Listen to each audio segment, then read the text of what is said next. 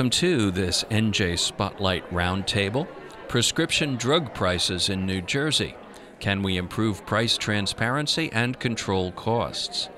This program was recorded Friday, October 18th, 2019 at the RWJ Fitness and Wellness Center in Hamilton, New Jersey.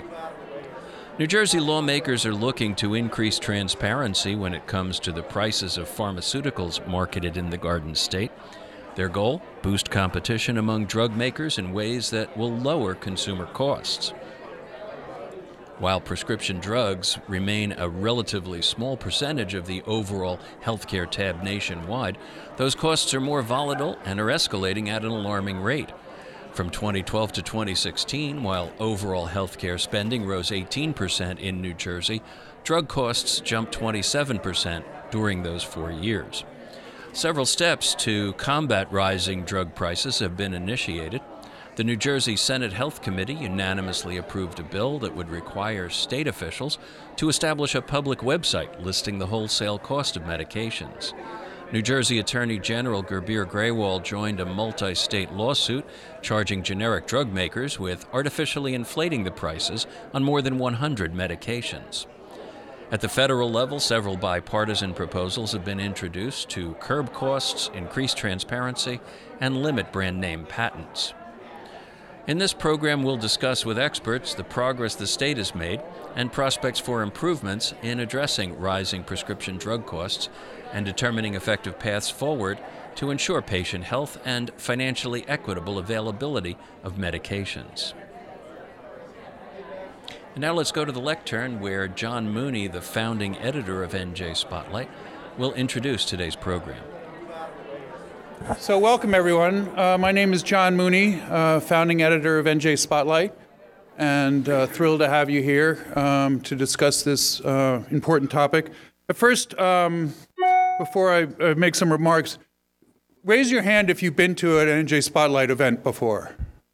Raise your hand if you haven't. All right, so this is for those who haven't, and I apologize to those who have. A bit of a repeat, but I give you a little background on these events and why we do them. We have held in our 10 years close to 100, if not more. We've sort of lost count of these events around the state, delving into important topics that are part of our mission as journalists to cover. And really feel these events, and we've come to call them live journalism, are critical to that mission in bringing folks together to talk about these issues. It's we live in our silos and our cell phones and tablets, and the opportunity to get in the same room and discuss these issues, I think, is critical, to the civic good, and I'm thrilled you all can be part of it. As you may know, we also recently got married and joined with NJTV and WNET Public Media, and very much committed to extending these events further and expanding. So I think it's really going to be part of our, if it's not already, but part of our DNA going forward. As such, we also these events are now live streamed, and welcome NJTV in the back. These, not only are they live, but you can tell your friends and colleagues that those get archived and can watch them. And a lot of this is not just about being here, but extending this conversation. So the live stream will be up as soon as it's completed. It's up right now as we speak. We also do a podcast, which we will be posting on a site that's dedicated to this event early next week. So lots of conversation can continue beyond this. These events don't happen without our sponsors and our supporters, and they certainly don't happen for free. I know you guys go to a lot of conferences and meetings, oftentimes with a ticket price. We feel very strongly that these remain free, but that couldn't happen without support of our sponsors to do so.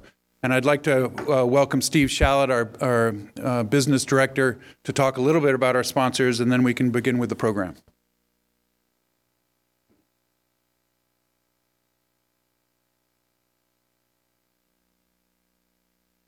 Thank you, John. As I adjust the microphone to be somewhat lower, you can see we have a little bit of contrast. Thank you, everyone, for being here. I'm here to say a few words on behalf of our sponsors because, as John mentioned, without whom we would not be able to make these events happen, and with whose support make these possible, we're extremely grateful.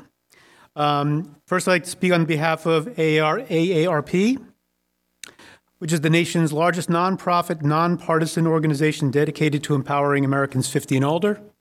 AARP believes no one's possibilities should be limited by their age. In the Garden State, AARP has 1.3 million members, and across the country, nearly 38 million members and offices in every state. AARP seeks to find new solutions to enable more people to live and age as they choose, educating and advocating at the local, state, and national level. Here in the Garden State, AARP New Jersey focuses on issues important to New Jersey residents with a focus on health, security, and financial stability. Americans continue to pay the highest brand name drug prices in the world, with older Americans being particularly vulnerable. This year, AARP launched its Stop RX Greed campaign, a national, sustained effort aimed at pressing Congress, the administration, and state lawmakers to take action to lower drug prices while avoiding shifting of the costs within the healthcare system. Thank you to AARP for helping make this possible, and their table is over there with literature for you to take as well as on your tables. Also sponsoring is New Jersey Citizen Action. NJCA is a statewide grassroots advocacy and service organization that has, for more than 30 years, fought for social, racial, and economic justice for all New Jerseyans. New Jersey Citizen Action promotes policies and also provides education and direct services to help address the needs of low and moderate income residents. Healthcare is one of the several core issues that NJCA works on. The organization also convenes NJ for Healthcare, the state's consumer health coalition, which works to ensure all New Jerseyans have access to affordable health, quality care. NJCA and their coalition partners have championed numerous healthcare initiatives, including passage of and defense of the Affordable Care Act, protections against surprise medical bills, establishment of a state-based exchange, and an early screening process to help prevent addiction among youth. They continue to work to advance policies that will rein in healthcare costs and expand affordable coverage to more New Jerseyans. So thanks to New Jersey Citizen Action, and again to AARP for their sponsorship support. And with that, turn it back over to John. Thank you. Thank you, Steve. All right, we're started with our program. Now, after all what I said about everyone getting in the same room, this event actually has a more technological edge than others we've had before. And a couple pieces to that. As you'll see, and this will flash up as well, we typically have an interactive where folks submit questions on index cards and hand it to us, and we get it up to the moderator. We will continue to do that, but we are also inviting you to tweet your questions so that we can then pick those up and also send them to the moderator. And the tweeting questions to tag a prescription, what's an event without hashtags, by the way? Prescription drug costs NJ, and you'll see this flash up there as well with our tag, NJ Spotlight. So please do that. We're seeing how that works. That's something that's been done at other conferences and is to great effect, and we're seeing how that works. And we're also going to be bringing you some opening video that I think will be provocative. There'll be two pieces to this. One is a video that was produced by NJTV News in covering this issue. And then that will be followed by a virtual keynote. Yes, we have virtual keynotes now from Congressman Frank Pallone, who couldn't be with us today, but is doing the keynote from Washington, D.C. And of course, many of you know him. And on this issue especially, he is the sponsor of the Lower Drug Costs Now Act of 2019, and obviously he will have a lot to say. So without further ado, I think we'll run our first video and then follow up with Congressman Pallone. In conjunction with the National Day of Action, Congressman Donald Norcross held a press conference in Camden. He said high drug prices are forcing many people into tough situations. They're having to make those unbelievable decisions that nobody should have to face. Is it food or pills? Is it rent or is it my medicine? That's not the country we live in. That shouldn't be what you have to think about when you're taking your medicine. Norcross said the country should pursue 4 goals: allow Medicare to negotiate drug prices, create more price transparency, encourage more use of generics, and provide even greater access to health insurance. A local doctor said he sees the problem most acutely when a patient has a devastating life event. We're talking people who come into the ER with strokes, heart attacks, second, third heart attacks. The first one is bad enough, but they're ending up in the ER a second and a third time because they could not afford basic blood pressure medicines. And we're talking strokes that result in not being able to walk, not being able to talk. Dr. Oyeyemi said it's crazy that inhalers now cost $180. Norcross singled out the price of insulin, which he said has gone up 4 times faster than inflation just in the first 6 months of this year. The event was held at Virtua Our Lady of Lourdes Hospital in Camden. It was organized by New Jersey Citizen Action. This is a story about putting patients above profits. And it doesn't mean that in any way we will hurt innovation or hurt research. Pharmaceutical companies, when asked to defend high prices, often talk about the huge cost of developing a new drug. Healthcare Institute of New Jersey CEO Dean Paranicus told us today, New Jersey is a global leader in the quest to find new life-saving treatments and cures. We continue to work with our congressional delegation and all stakeholders to balance affordability and patient access with continuing to research and discover that next generation of treatment and cures. What does Norcross say about all that? What I say is come to my neighborhood, come here to Camden, come to Cherry Hill, where we're seeing people literally having to make this decision. In Washington, the House of Representatives has passed a number of bills that address high drug prices, but it's unclear whether there is enough support in the Republican-controlled Senate. President Trump has talked about lowering drug prices. Bernie Sanders talked a lot about it at the last Democratic presidential debate, so it's an issue of interest to both the right and the left. In Camden, I'm Michael Aaron, NJTV News. Good morning, everyone. I'm Congressman Frank Pallone from New Jersey's 6th Congressional District. I'm sorry that I can't be there with you in person today, but I wanted to thank New Jersey Spotlight for inviting me. I'd also like to thank the event sponsors, AARP New Jersey and New Jersey Citizen Action. For years, we have been on the front lines together, fighting to make healthcare and prescription drugs more affordable and accessible for all New Jerseyans. Today, I want to update you on my work in Washington as my colleagues and I fight to make prescription drugs more affordable for all Americans. As the chairman of the House Energy and Commerce Committee, one of my top priorities is lowering prescription drug costs. Prescription drugs save and improve lives, but they can be extremely expensive for consumers.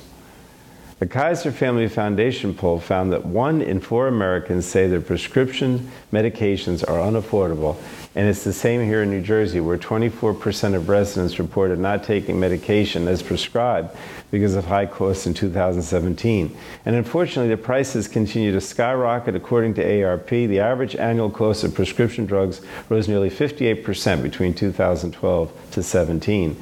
And that's outrageous, as these prices are forcing patients to make tough decisions. Do they skip doses or cut them in half in order to stretch the medications out? But nobody should have to make these choices, and that's why I'm working on comprehensive legislation to negotiate a better deal on drug prices for Americans. Last month, after months of work with my colleagues in the House, including Speaker Pelosi, I introduced H.R. 3, the Lower Drug Costs Now Act. This legislation empowers the federal government to finally negotiate better prices for Americans. Negotiation is one of the most meaningful actions we can take to help consumers. As you know, here in the United States, drug companies can charge whatever they want because there is no competition until a generic comes to market and because the federal government has no ability to negotiate drug prices. That results in Americans paying significantly more for the same drugs than people in other countries. Sometimes we're paying 3, 4, or 10 times as much for the same drug, and that's simply not fair. For years, the American people have been subsidizing prescription drugs for the rest of the world.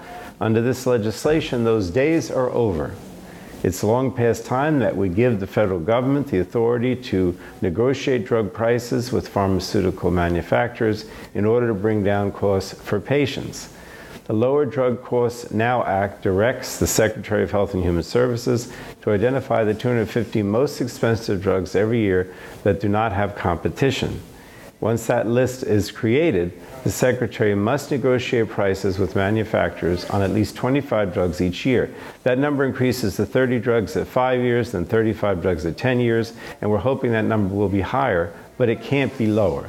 Just to give you a sense of how impactful this legislation could be, the top 25 most costly drugs in Medicare Part D make up 23% of all Part D spending.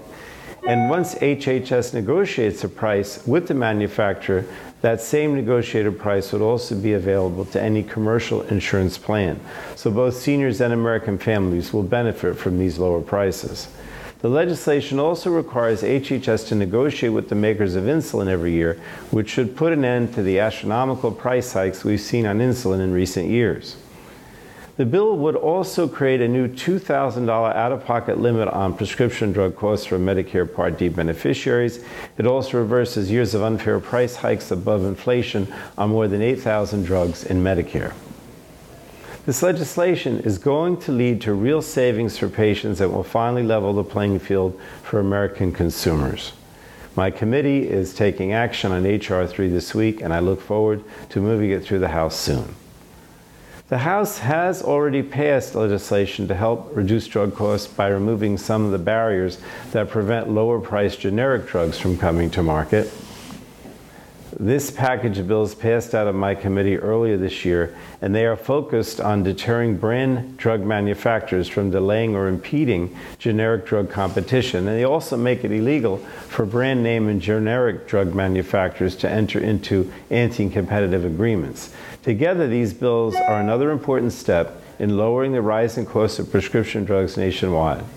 Americans are rightfully demanding action now. And unfortunately, while we passed this legislation out of the House, Senate Majority Leader McConnell refuses to bring the legislation up for a vote in the Senate. But we're not giving up. Making prescription drugs more affordable should be an issue that everyone, Republicans and Democrats, can support. And I look forward to continuing to work to lower costs for consumers. I want to thank all, especially NJ Spotlight and AARP New Jersey, for your continued advocacy on this critical issue and for the opportunity to update you on my work in Washington to make prescription drugs more affordable for all. And thank you all, and I hope you have a wonderful event. Thank you, Congressman Pallone. We can clap, and I'll tell him we clapped.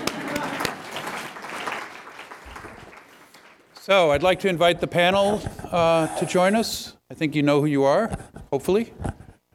And as they're doing so, I want to introduce Lilo Stainton, who will be the moderator of the event. Been a long-time healthcare writer for NJ Spotlight, and knows these issues as well as anybody. Not to mention, is a great moderator of these discussions. And again, I want to remind you, if you have questions, there's two options. We have index cards up on the tables. If you want to write it down, and we'll sort of circulate around the outer edges. But also, if you choose, you can tweet questions, again, to Prescription Drug Costs NJ with the tag of NJ Spotlight. Both of those are written on your programs as reminders. Also, before I forget, I think surveys? Yeah, there are also surveys on your tables, which we ask you to fill out before you leave. That feedback is really helpful for us in growing and improving these events and what works and what doesn't. So please do so, and you can either leave completed ones on the tables, or you can leave them on the way out at the registration table. So I think we're ready. Are we ready to go? Ready to go, Lilo? After nearly 100 of these, we are a finely tuned machine, as you'll know. Yeah, nothing like live theater. Yeah, here we go. So take it away, Lilo Stainton. Thank you. Thank you. Good morning. Thank you very much for being here. This is clearly an important issue for everybody.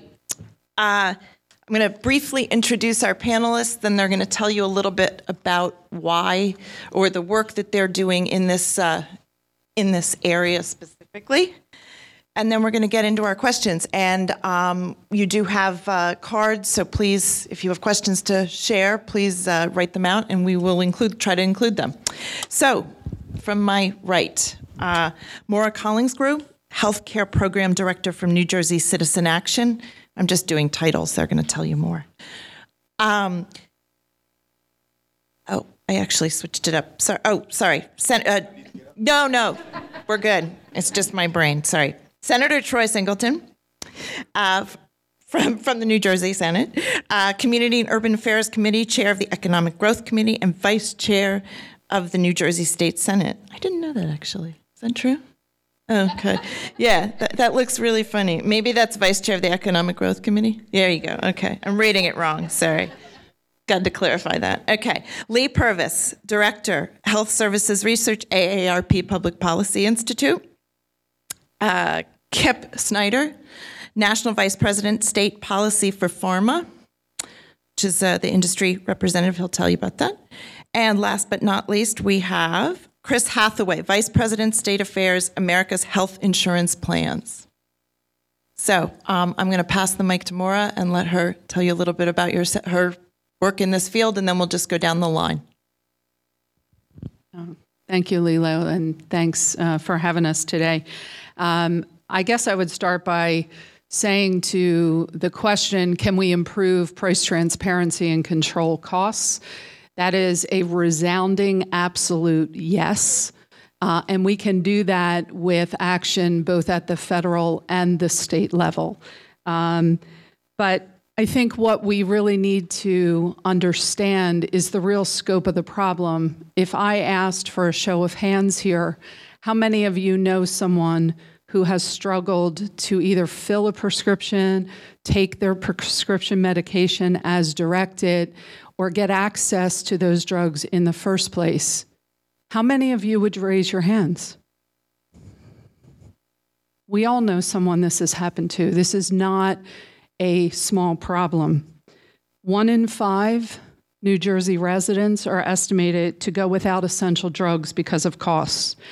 And as we heard the doctor on the clip that was played earlier, many of the hospitalizations result from people being unable to access those medications and not filling those prescriptions. So it's a huge problem, both in cost to patients as well as cost to the system. And Americans pay far more for our drugs than any other developed nation in the world. And why? Because the pharmaceutical companies can charge us whatever they want. We really need to put more balance into this system so that we, along with the rest of the world, are being treated more fairly when it comes to price. And price does not mean that we can't have innovation and we can't move forward and we can't do research. Pharmaceutical companies spend far more on advertising than on research. So there's lots of answers here. There's lots of things we can do, and we look forward to working with our partners to do that. We need to put patients back into this equation, and we need to balance the scales so that patients have access to the care they need, and when they do better, we all do better. Thank you. Well, good morning, ladies and gentlemen. Oh, come on, it's Friday. Good morning. Come on. We don't have to be all mumbles today. Come on, it's Friday. First of all, it's an honor and privilege to be here with my friends from AARP, this esteemed panel, to have this important conversation. For those who don't know me, my name is Senator Troy Singleton. I represent the 7th Legislative District in Burlington County. I have the honor and privilege of representing about 226,000 people. And one of the stories that we hear often is stories about individuals who have had challenges meeting their prescription drug needs. And the uniqueness about those stories is that while they are all different, they are all the same. And the frustrating part for any of us is the ability to try and find a pathway to making it so that those stories don't become more and more common. And let me say this up front. So every time that I've had one of those calls come into my office and I've reached out to one of the representatives of whether it's one of the pharmaceutical manufacturing companies or their insurance carriers, we've been able to figure out a way to assist those individuals. But frankly, it shouldn't be upon me as a state senator or any of my colleagues in public office, federal, state, county, whatever, because of our positioning to be able to help someone along this path. It should be something that we could be able to figure out collectively as a group. Over the course of my almost entire tenure in the legislature, which began in 2011 in our state assembly, I've looked at this issue and have authored a plethora of proposals to try and get at the root of this problem. Some have been more successful than others in moving along the path. Some others have been sort of stuck in sort of a quagmire for whatever reason. But the work and initiative that needs to happen has to take place. The other thing I want to underscore as I move the mic along is that, quite frankly, I would love for this not to be an issue for a state legislator to tackle. Because in order for this to truly take hold in a significant way, we heard from Congressman Pallone, who's doing yeoman's work in Washington and trying to address it. We need a nationwide solution to this problem. As each state who is trying to be responsive to the needs of the constituencies of their within their respective borders, we can only do but so much. And we'll get a chance to talk to some of the legal hurdles that have prevented us from doing more. But I think if we take anything from this conversation today and from the words of Congressman Pallone earlier, is that we have to engage more broadly and more systematically through a federal level to try and make sure we have a solution that covers our entire country. That if we do that, I think we'll all be better off in that regard. But I look forward to this great panel and the conversation we'll have this morning and to some of the back and forth we'll hope to get from the audience. So thank you all. Thank you, Senator. Lee, I just want to, before we go on to Lee, I just want to point out that Senator raises a good point. And I have a personal story I'll share, a quick one, but I think there are ways that people can get these medications paid for. I think that one of the things that I'd like to explore today is sort of what are the bigger systemic reasons for that being the way that we're doing it now, and how do we move beyond that sort of patchwork response, if you will. So, sorry, Lee, please. Good morning, everyone, and thank you for having me here today. I thought I'd take this time to kind of level set and give you a better idea of why AARP is so engaged on this issue. Slide, please. The simple answer is the prices. A lot of people don't realize that back in around 1990, there was a huge amount of uproar about a drug that came on the market that cost $10,000 per year. We are now talking about drugs with prices that exceed $1 million per year. So we've basically gone from the price of a reasonably priced used car, which I think a lot of people might say is already too much, to buying an entire building in Trenton, New Jersey. And we're often not talking about prices that people are having to pay just once. A lot of the people that AARP represents are facing these types of prices every year for the rest of their lives. Next slide. The other thing that has really caught our attention is, unfortunately, what we're seeing right now is just the tip of the iceberg. We are seeing more and more drugs coming on the market with remarkably high prices, and we're also seeing manufacturers focusing on drugs that can command high prices. So things like orphan drugs that are designed to treat populations of less than 200,000, or biologics, which are drugs that are derived from living organisms as opposed to traditionally derived chemical-based drugs. We're also seeing those drugs being used by more and more people. And then, of course, something else AARP has been tracking for quite a while now is the prices. Even if they come on the market with a high price, unfortunately, that's not the end of the story. We have been tracking the prices of widely used prescription drugs since 2004. And unfortunately, the story has remained pretty much the same. Our most recent analysis took a look at 754 widely used prescription drugs and found that on average, the price for one widely used prescription drug is now approaching $20,000 per year. We also took a look at what that price would have been had inflation, or had the price stayed with inflation, and found that it would have been close to $12,500 lower had the price increases stayed with inflation. Next slide, please. The other thing that, of course, we are very cognizant of is the fact that our members are very vulnerable to prescription drug prices.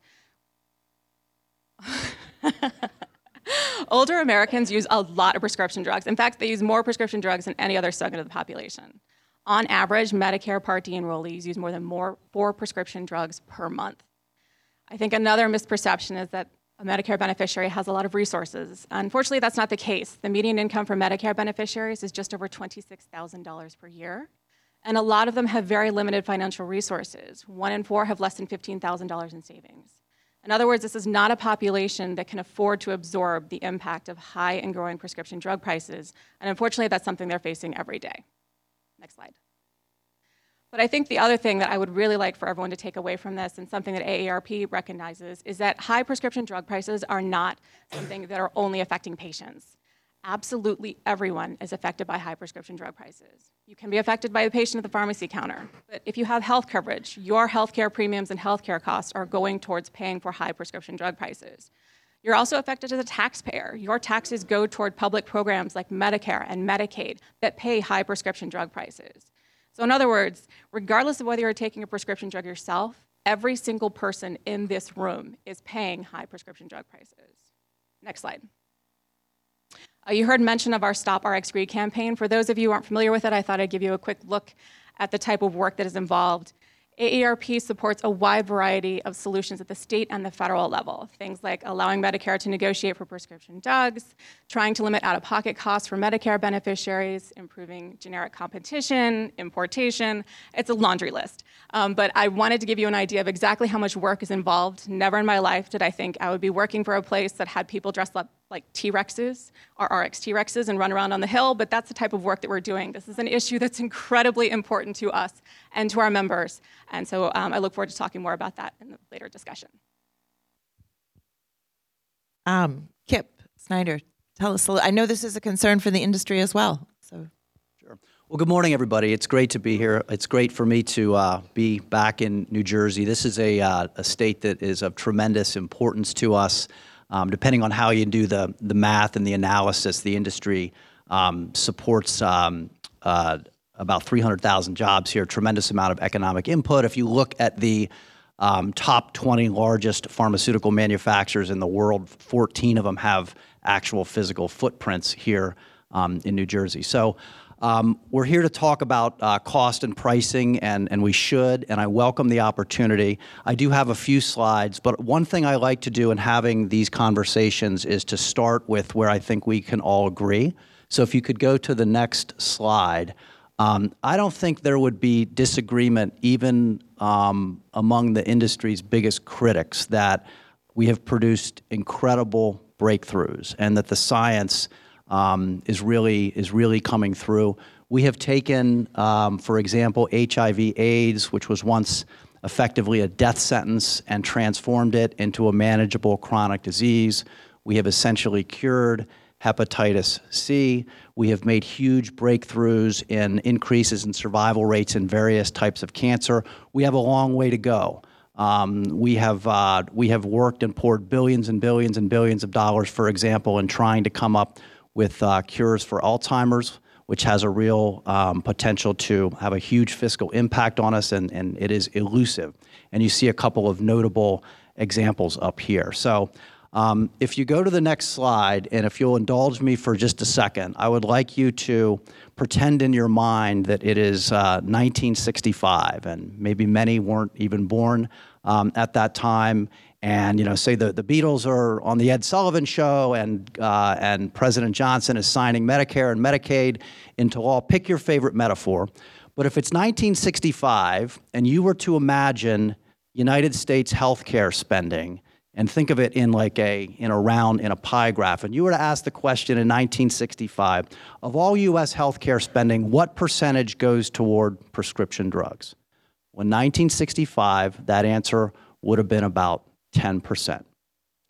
So if you fast forward to today, in 2019, and you ask what percentage of U.S. healthcare spending is on prescription drugs, for retail drugs, that answer is about 10%. It's a little bit higher. It goes up to 14% if you include utilization in other channels like in hospitals or in doctor's offices. If you go to the next slide, if you look at what the government actuaries at CMS predict that percentage is going to be in the out years, at the far right side of the slide, it's going to be about 14%. And the key is that when you think of that pie graph and that piece of the pie that's 14%, that piece of the pie, I would argue, is the one that is best positioned to make the entire pie smaller over time. Why? Because it can result in huge decreases in some of the other larger pieces of the pie, such as hospitalization. And if you break down the 14% and you look at the percentage points, you ask about the dollars, 7 of the 14 points in terms of dollars would go to the branded pharmaceutical industry. 3 of the 14 would go to generic manufacturers, and about 4 would go to middlemen and supply chain. And I'm sure we're going to talk more about that today. So I think this number surprises folks when they see these numbers. They say, well, how can that be? You know, we're seeing all this stuff in the news about drug prices, and you've got EpiPen, and a few years ago you had this pharma bro in the hoodie, you know, doing these terrible things. Well, I want to just give you 2 basic ideas to start off the conversation today about why this is, why we've been at this relative steady state over time. If you go to the next slide, the first one is generic competition. Right? So this is the story not told. 90% of all prescriptions filled in the United States now are filled for generics, right? You know the way it works. A medicine goes off patent, and particularly with large blockbuster medicines, competition rushes in, prices go into a free fall. You know, you see the stories in the newspapers all the time about the expensive new gene therapy. The story that you don't see, right, is when, you know, say Lipitor goes off patent and all of a sudden spending is a small fraction of what it once was. So generics are really important. And then the second key idea, if you go to the next slide, is this idea of rebates, right? And we're going to talk about this for sure. You see all kinds of data points that are out there that look like these, you know, they're very large numbers. They are almost invariably based on list prices. And we have a system that has changed and evolved quite a bit. And there is now a growing gap between the list price or the sticker price and the actual price that is paid. And the reason has a lot to do with these entities, PBMs or pharmacy benefit managers. Their raison d'etre is to negotiate huge rebates with pharmaceutical manufacturers. They're very effective at doing that. And once you look at the data and you back out the rebates and you look at actual price increases on a net basis, the numbers tell a way, way different story. The Council of Economic Advisors just last week issued a report doing a 1-year price comparison from August of 2017 to August of 2018, and found that across the U.S. healthcare system, and this is based on government data from the Bureau of Labor Statistics, that prices across the system actually decreased by 0.7% on a net basis. And you don't have to necessarily take my word for it. You can look at the PBM's own data. Some of it is up there on the screen because they like to brag about the extent to which they have held down overall spending. So you can see in 2018, there are some relatively modest percentages. So I know we're going to get into all this. I want to just conclude the opening remarks by saying I'm not up here to say that everything is great and we don't have problems. We have issues with spending on pharmaceuticals and medical costs in this country. But I do think that, the data matter quite a bit. We have solutions that we're working on at Pharma that we think can help address the problem, and I'll talk about some of those a little bit further in. Thanks. Sorry, thank you. Chris, please. Good morning, everyone. I'm Chris Hathaway with America's Health Insurance Providers or Plans, and we are based out of DC, but I live in Camden County, so it was nice just to come up here this morning. Appreciate that. America's Health Insurance Plans, we are the health insurance providers, carriers, payers, whatever, whatever you want to call us. And what I wanted to do, I think most of us, we wouldn't be doing our job if we didn't have slides, so we'll just pull that up in a moment here. And again, we just want to kind of do a quick level set as we do that. We can go ahead and move to the next one and the next one. All right, great, thank you. So this is our what we call our healthcare dollar. So what we do is we look at all of our carriers and we do an analysis of where we're spending our money, where we're spending our premium dollars, your premium dollars. And what we're looking at is that the number one biggest bucket for that premium dollar is on prescription drugs. And that is over anything that we pay the hospitals. That's over what we pay your doctor visits into those doctor offices and any of our other administrative fees. So we just kind of want to set the floor, if you will, to kind of this is one of our number one priority at AHIP is really trying to pull these costs down because our priority is to get these policies to you in an affordable manner because, I mean, the best of drugs aren't going to be helpful when you can't pay for them at the end of the day. So we'll go ahead and switch to the next one. So we have seen, I think, I'm not going to belabor, I think we've all been talking about the high cost of drugs. We're looking at 2020 an estimated $600 billion. That's unsustainable. So we're going to talk today, I think, about some solutions. We were seeing a lot of states take really active steps in progressing different ways to push back on where we're seeing this drug cost go. So we got these slides from the New Jersey Association of Health Plans. This is a great, terrific organization based out of Trenton. And what they did is they compared the Medicaid dollar here spend on drugs in New Jersey. And so in 2011, we look at 9 cents on the dollar going for drugs. And if you look to the next slide, in 2019, it then pops to 20. Now, in New Jersey, we have more expensive hospitals, so it's just a little slightly different here in New Jersey as it would from the national average. But again, that increase is pretty staggering when you're looking at the Medicaid population. And as we mentioned, as Lee had mentioned, I think, drug costs in general impact everybody, and these are taxpayer dollars going to Medicaid programs, so we want to be able to address these as well as we can. I think this slide, as we mentioned earlier, talks wonders about that orange is how much, this is from a Vox journalist study, and the orange bucket is, or the orange circle kind of illustrates what these pharma companies spend on research and development. On sales and marketing, and the blue circles are what they spend on R&D. So we're seeing kind of more money spent on the sales and marketing than the actual R&D. We certainly can get into it at a later point, but from a carrier's perspective, we are held to spending at least 85 cents of every dollar that we have basically going back to the customer. It's called a medical loss ratio. So, I think there's a big difference there in how we look at the business models. We don't want to go into too many details, but we do see a lot of gaming of the market that I think we're looking to the federal folks to see if they can fix, and some of the steps and some of the states, are stepping in as well. We won't go through all of these, but just know that there are a lot of variations that we're seeing some of the pharmaceutical companies taking that we'd like to see an end to in gaming the system that we're currently in. I think also what we're looking at is, some of these really kind of outrageous and egregious behaviors that we'd really kind of like to highlight and kind of see if we can flesh out ways to stop it. I think, in the recent opioid crisis, which is still going on, which is a huge concern of our plans, we're looking at how do we make sure that we can get naloxone into everybody's hands. And when we're seeing that not only are the pharmaceutical companies providing those opiates, but then also driving up costs of, life-saving drugs, I think that kind of gets our goat. So that's kind of where we start to step in and really try to push everything we can to see some regulations to stop those behaviors. We can go past that one.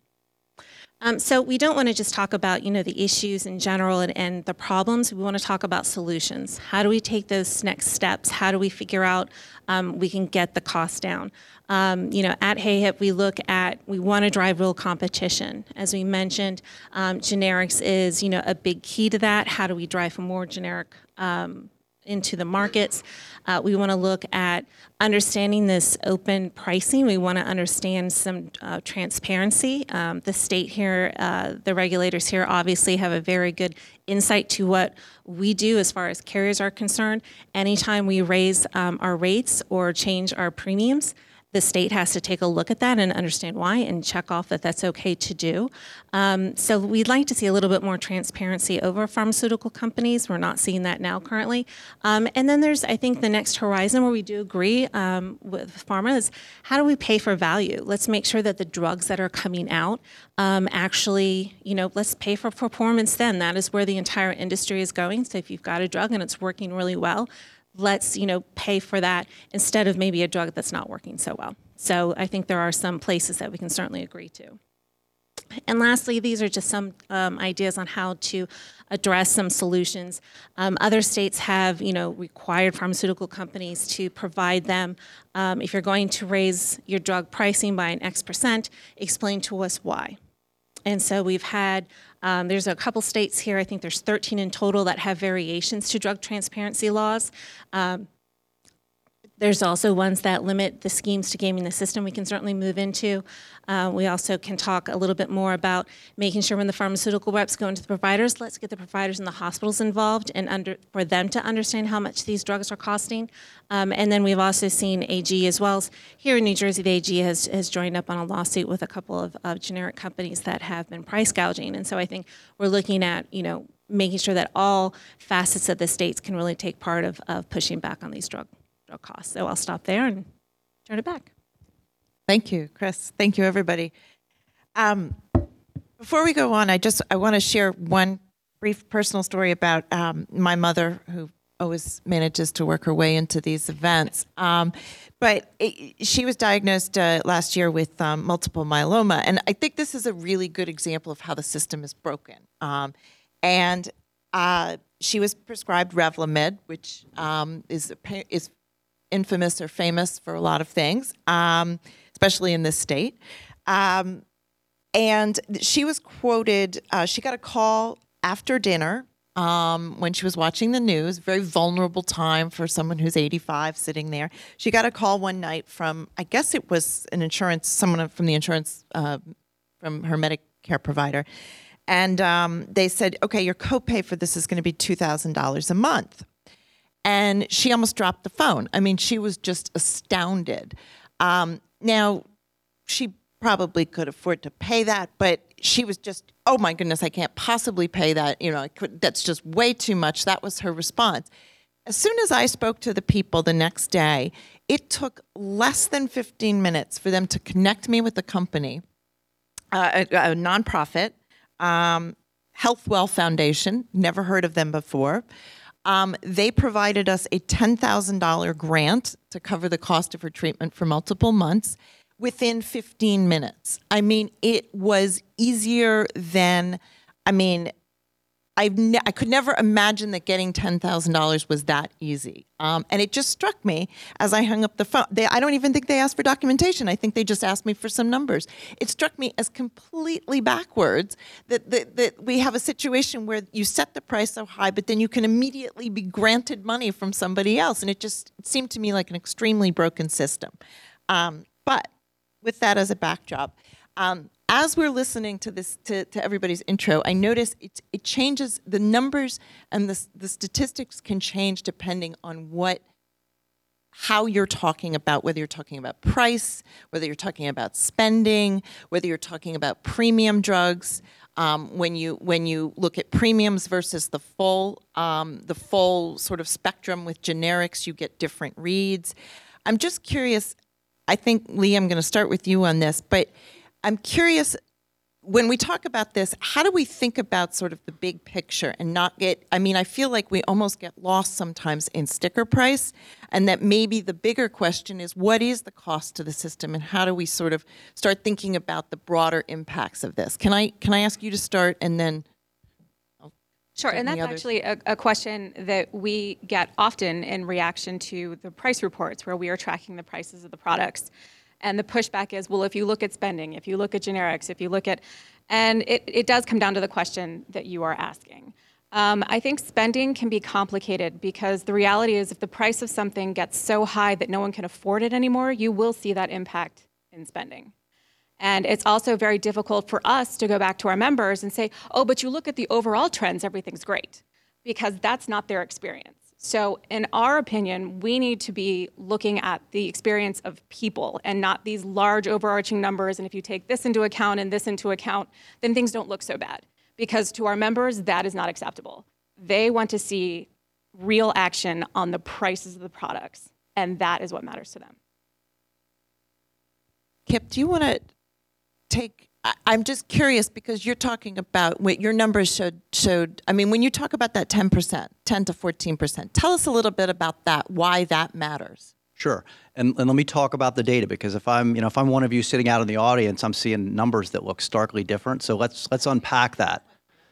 That a little bit. Yeah, so again, 10%, the 10 to 14% numbers that we use, that's government data, national health expenditure data, and that's across all payers, right? And it's definitely true that for some payers, particularly commercial payers, that percentage is going to be higher than 14%, and for other payers, it's going to be lower. In Medicaid, for example, because state Medicaid programs receive tremendous discounts under the federal Medicaid rebate statute, including price protection for any increases that are above the consumer price index. That number for Medicaid is somewhere between 5 and 6% of overall Medicaid spending is on RX.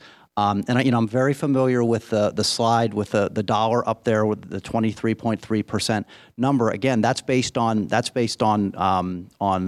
full price, not net price. And that's also, there are different markets for pharmaceuticals, right? So in the commercial market that's driving that number, you have, for example, a younger, generally healthier patient population than, say, Medicare.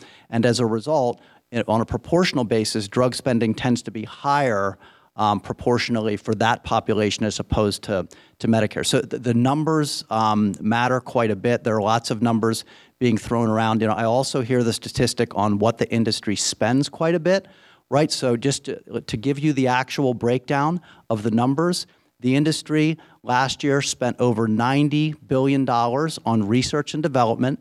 The industry spent about $28 billion on marketing and promotion. Of that $28 billion, about $6 was on direct-to-consumer advertising. So I do take issue with any claims that the industry is spending more on advertising than on research and development. The R&D number is more than tenfold the DTC number. The numbers get conflated and mixed around a little bit because in the accounting world, there's something called SG&A, selling, general, and administrative expense. And our publicly traded companies report those numbers to the Securities and Exchange Commission in annual filings, but they go way beyond sales and marketing. They include all sorts of other administrative costs, and that's one thing that I think tends to skew the numbers. But I think it also depends on what medications we're talking about, right? Because it seems to me that the numbers are vastly different depending on where a medication is in the process, for example, whether it's new to the market, whether it's not, whether it's a big market or not. I'm curious why some drugs are more expensive. Is that, I'm curious more, or Senator Singleton, if you hear about certain medications more than others. I was struck when Senator Pallone said that this was the issue. There was another press conference that I covered at which he said, this is the issue he hears most about, and not just from seniors. I'm wondering if that's also your case, and then if there's certain medications that come up in those conversations a lot. First of all, I think Congressman Pallone's just got a promotion, and Cory Booker and Bob Menendez's heart just sank at the same time. I did that the other day, too. Sorry. I've made that Freudian slip once or twice myself, so it's all good. I want to answer that question, but I think for all of us here, especially all of us who don't have the fancy titles, who don't come from a background in doing this, I think the question that Lilo asked about the numbers is the crux of the initial crux of the problem. I believe wholeheartedly that both of all the individuals to my right have data that articulates their point and talks about why we're in the situation that we're in. And as was pointed out, it seems confusing, and you hear this number and that number, and it bounces around. One of the things that we've tried to do in the legislature, and the proposals is actively making its way through, is to create transparency in just that. so that we don't have to guess or hear from this person or that person what numbers matter. We want to say, all right, this is what we want to know when it comes to pricing. What is the charge? How much did it charge you to make it? How much are you charging somebody else to buy it? And start looking at it from a very black and white perspective, because as payers, as all of us as payers, we can understand when someone tells us what the list price is and then what I'm paying, right? But when you start adding other things in it, conflating the conversation about, well, measuring this and measuring that, then that's when this level of exasperation comes in, and frustration, quite frankly. And that's what I hear. That's what I hear in my office and when I'm out in the community talking to folks. And exasperation and frustration with the escalating prices that folks are paying. And when you think about it in that construct, no matter what the analogy is or the story behind it, at the end of the day, someone is reaching in their pocket and having to make that payment. And frankly, there are too many of us in New Jersey and around this country are finding it increasingly difficult to reach in that pocket and make that payment. So we start with a position of trying to enhance greater transparency in the process. We want to have an understanding, and I do so hope we get to the conversation around our the PBM piece, because as I've looked at this, and I hold no one as a white knight when it comes to this, whether that's the manufacturer, the insurer, or the PBM, because everyone has a level of culpability to all of us as payers as to why we're paying more. And that is what we've tried to focus on from a public policy standpoint, is not trying to pick which baby's cutest amongst the three to say, all right, they're not the villain, but to try and understand and say, let's just add an era of transparency to this process, common sense, easy to understand, transparency. Once we do that, then we can start beginning the accountability process that is necessary to make sure we're actively decreasing the prices that people are paying. Because right now, as I said, most folks don't know what goes into that bill that they're paying and why they're paying it, but they know it just keeps increasing. So that's the conversation I hear, whether I'm out and knocking doors or at community events. They say, Senator, we need to figure out a way to lower the cost, because I'm paying more than I paid the year before and 2 years before that for drugs that I need. And that's where, when we ultimately get to this conversation around value-based medicine as well, because that's where the healthcare model is moving, period, along all other spectrums. That's where you'll find commonality in areas of support amongst payers, pharmaceutical companies, and ultimately the best delivery of service. So that conversation comes up all the time, but it has to start with us having a more transparent process, because at varying degrees along it, it is opaque and as murky as anything you can imagine. And as that murkiness grows, dollars get lost in that shuffle. And it costs us all more in order to get the drugs that we need to live and move forward.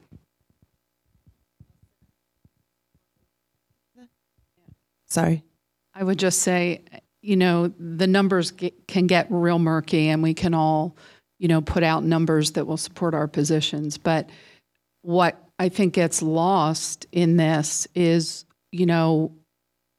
what's the field we're playing on? The field we're playing on is that we pay more than any other nation in the world for our drugs. So I don't care how you cut the statistics, that fact remains, and it's unchanged. We're paying far too much, and we need to fix the problem. I think the other thing that's not been mentioned that's important is that as patients, as Americans, as taxpayers, we pay in the beginning, in the middle, and the end, right? In the beginning, our tax dollars, huge amounts of our tax dollars through NIH are funding research. And that's taxpayer money. All well spent, good stuff, but the research is coming from NIH, and they are starting a lot of that. We pay in the middle because as taxpayers, we support our public programs, our state health benefits plan, Medicaid, all of the other public programs, CHIP. So when prescriptions cost more, those programs cost more. And we pay in the end. And it's not just as insured consumers. We still have millions of Americans without health care in this country. And if you don't have health care, you are paying that list price. And if you're in a benefit plan that doesn't cover that particular drug, you are paying list price. You ever been to a pharmacy and they say, oh, I'm sorry, your plan doesn't cover that? That'll be $240. I just heard a friend tell me that story this morning. So I think against that backdrop, our statistics are not as important as the actual experience of consumers. Thank you. I'm struck as you're saying that by a story I did the other day on the Urban Institute and Commonwealth Foundation did an analysis of 8 different options of healthcare reform ideas. And when you look at the investment up front, it's staggering. I mean, taxpayer dollar, and they were talking about federal taxpayer dollars, staggering numbers. But in some of the scenarios that they modeled, the cost to what they called the healthcare cost, what consumers, what businesses, what state governments spent actually came down. And it was interesting to me because I'm thinking about those other state programs that we spend money on here. You know, the Senior Gold, the prescription programs. I'm thinking about uncompensated care, which is, you know, partially pharmacy, obviously. We've gotten a couple questions here about prices and sort of, so what is the list, how do you define list price, and how do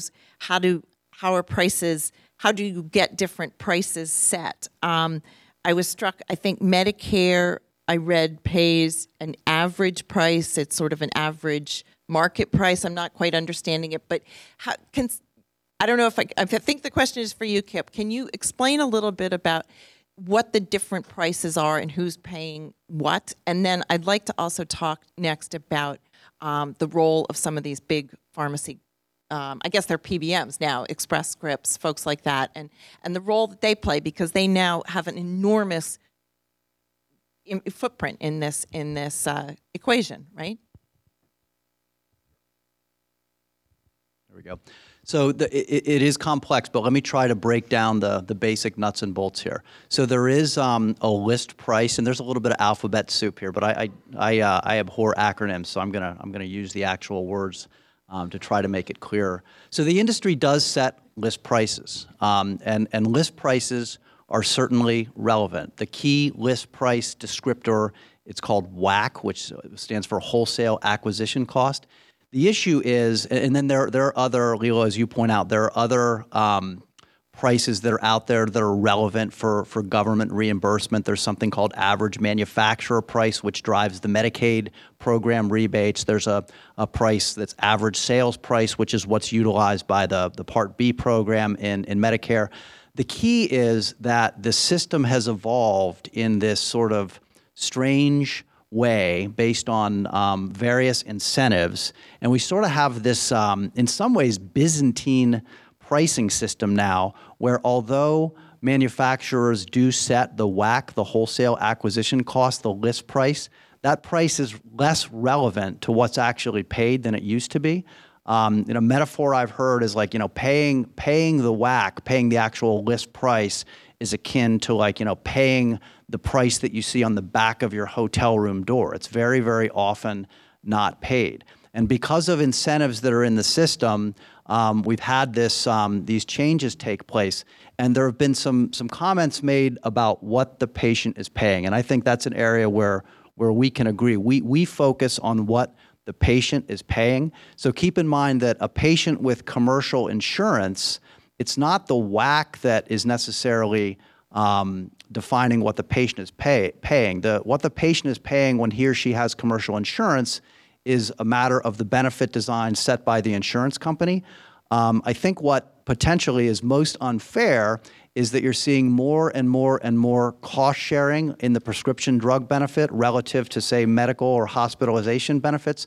So patients are being required to pay more and more out of pocket for their drugs relative to other pieces of the medical pie, so to speak. And we're seeing more and more use of deductibles right? You have to meet your deductible and pay all that before the benefit kicks in. You're seeing more co-insurance, which is a percentage payment, paying like 25% instead of a flat dollar copay, $10 or $25. And here's the key, is that in far too many instances, when the patient is paying on a claim in the deductible or a co-insurance claim, and let's say that the list price is $100, but there's a $40 rebate, so the net price is $60. In way, way, way too many cases, the patient is paying the full $100 instead of the $60. And so that's a huge problem. Something that we support, a key reform that we support at Pharma, is to make sure that those rebates and discounts that go to the PBMs and the insurance companies get passed on to the patient. Sorry, some of that is a factor of whether or not you have insurance, right? So you're going to pay, even if you're paying percentage as an insured person, you're likely to pay a higher base price, to use common terms, as someone without insurance, correct? I'm just saying you're likely to pay, if you don't have insurance, you're starting at a higher price point, right? Yeah, there's no doubt that uninsured patients, they may walk into the pharmacy and be paying based on the full freight, the list price. There's a lot that the industry does in terms of programs to help those patients without insurance. We do have this patchwork system where you really, when you get into these problems, you really have to look at what type of insurance does the patient have, what's going on, and what are the benefits that are available. Chris, I feel like I need to let you talk a little bit about this, because these are, I understand from an insurer's perspective, your job is to control the cost. That's what you've been charged with doing. So, yeah, how are you approaching this problem?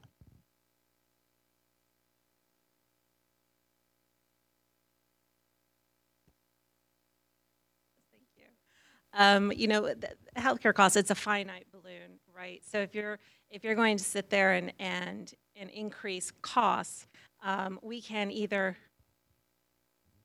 is this a little bit better? There we go. Sorry about that. So what we want to make sure is that we have choices that we work with your employers on. Do we want to have a higher premium, or do we want to have higher deductibles? And so that's what we work with your employers on, what is going to be best for you and usually that's your human resources department that wants to look at that. We actually have very stringent requirements as carriers about what we do with our premiums. We have to meet stringent solvency requirements, making sure that, carriers don't go bankrupt, and we want to make sure that we bring the premiums down as low as possible.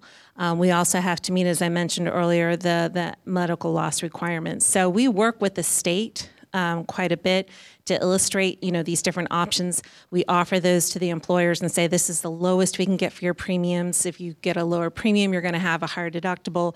It's a balloon. You pull in one and it's going to come out the other. So, it's not something that we have appreciative that yes, these healthcare costs are increasing so much, and it is increasing your premiums, or it's increasing your deductible, and that's something what we're trying to do is push down the levers as much as possible to bring down the costs. That is critically, one of our biggest jobs, and we can certainly, I don't know if you wanted me to follow up with PBMs and how we utilize those or rebates. I feel like that's an important part, yeah, and I do, yes, let's talk about PBMs briefly. So the pharmacy benefit managers, or PBMs, is getting a lot of attention recently, but they've been around for quite some time. Just kind of a high-level explanation of what these contractors do. So for healthcare carriers, you guys know we have very small ones, we have very big ones, we have national, we have regional. Competition is good within carriers. You want the various sizes, but we have a lot of requirements that we do, and some of the smaller carriers and even some of the larger carriers can't do all the different functions that we need to do to make sure that you get your drugs properly. So we use PBMs for a myriad of reasons. We use them for adherence programs. So we make sure that if we notice in your records that you have not been taking your insulin drugs or your high blood pressure, we have, an adherence program that someone will either call you or text you and say, hey, what's going on? Talk to you about that issue. That's called an adherence program. We utilize them to do our mail order. That's a complex issue to deal with different getting, the drug from point A to point B. They deal all of our mail orders. The biggest issue that we use them for is because if you're a smaller carrier, or even if you're a larger carrier, drugs is a commodity. And so the more you can go to them, to a pharmaceutical company, and say, I've got, 10 million buyers, I want to get, X amount on whatever drug it is, they can pull down that price and really kind of ratchet that down because they have so many buyers. And so that's why a lot of carriers will join PBMs, because PBMs will actually pull together all the various carriers to put pressure onto that manufacturer to bring those drugs down. There are 3 large PBMs, but there's more than, I think, 30 or 40 of them out there, and we utilize different ones for different services. I did talk to one carrier in California. They have 4 million members. It's a fairly large carrier. They were doing everything in-house, and then they went back and looked and said, you know what, joining a PBM, I can get lower drug costs because they have more buying power, if you will, to bring in lower cost drugs. So that's kind of the role of the PBM and what we utilize them for. Sorry, did you? No, I was just going to say, I'm going to ask you to pass the mic to Lee because I know she wants to, but before you do, sorry. We've gotten a question online from Twitter from somebody, and it just strikes me as odd.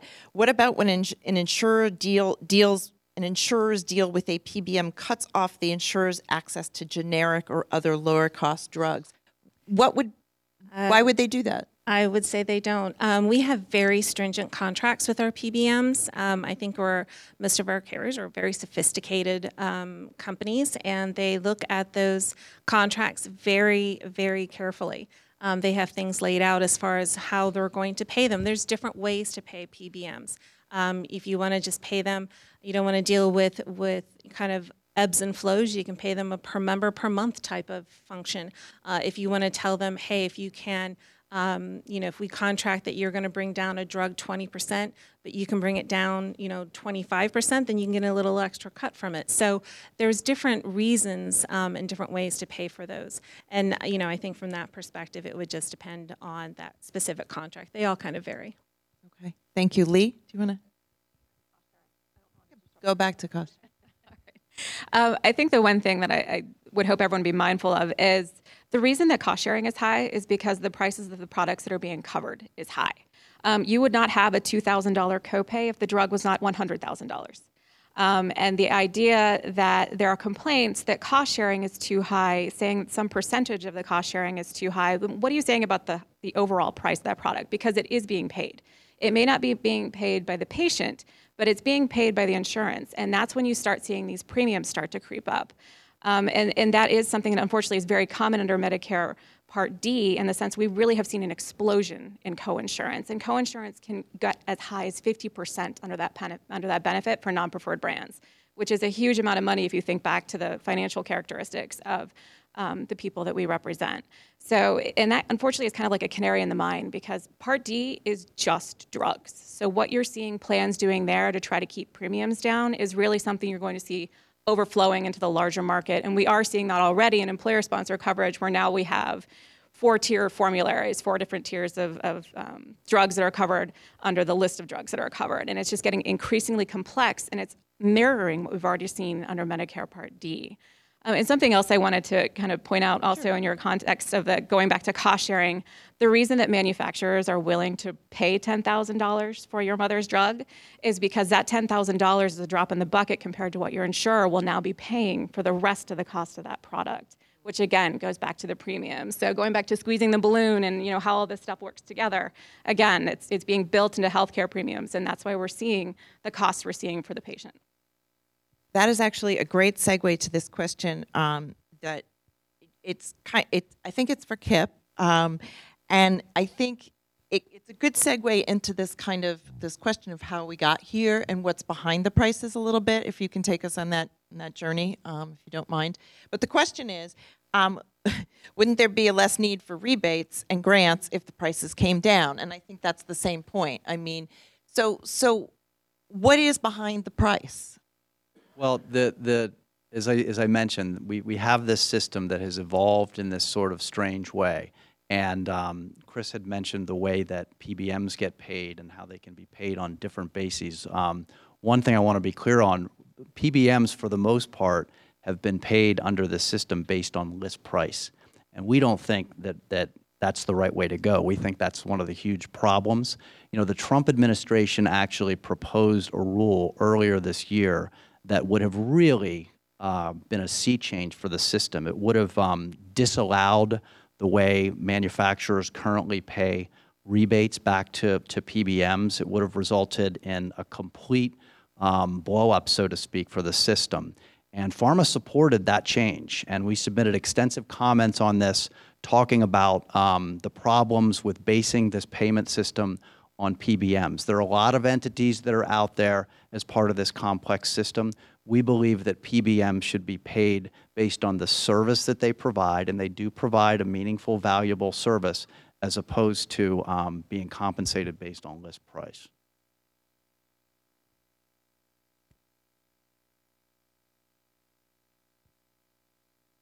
Go ahead. I'm going to come back to you, sir. Just to keep it really simple, I feel like what's getting lost here, yes, PBM reform, and New Jersey's done some of that, is good, but everything is based on the foundation of the wholesale acquisition cost, which is set by pharma. So if we set the wholesale acquisition cost at $10,000 instead of $5,000, what does it matter if the PBM is getting us a 20% rebate or a 25% rebate? Let's just lower the wholesale acquisition cost like every other country in the world. And we can start at a much better place and then fix those other things. But let's not lose who and where the foundation gets set. We're already out of the ballpark when we start talking about PBMs. I feel like, sorry, this delay is really funny. Sorry. It's like an international call. I feel like I want to talk a little bit, though, about how these prices are, where they come from, what's behind them. Because, you know, my understanding is what you're paying for is not necessarily the drug that is in front of you, right? You're paying for a lot more than that through those prices. You're paying for, as I understand it, the 90% of drugs that don't make it through the trial process, because this is science, and that's the way science works, right? I mean, you have to make a lot of attempts in order to get it right. So tell us a little bit about that, if you can, Kip. And I'm also curious how, I mean, my understanding is globally there's been a big shift in you know, we're talking a lot about looking overseas to overseas models, and we're going to get in a minute to Senator Pallone's bill and what that involves.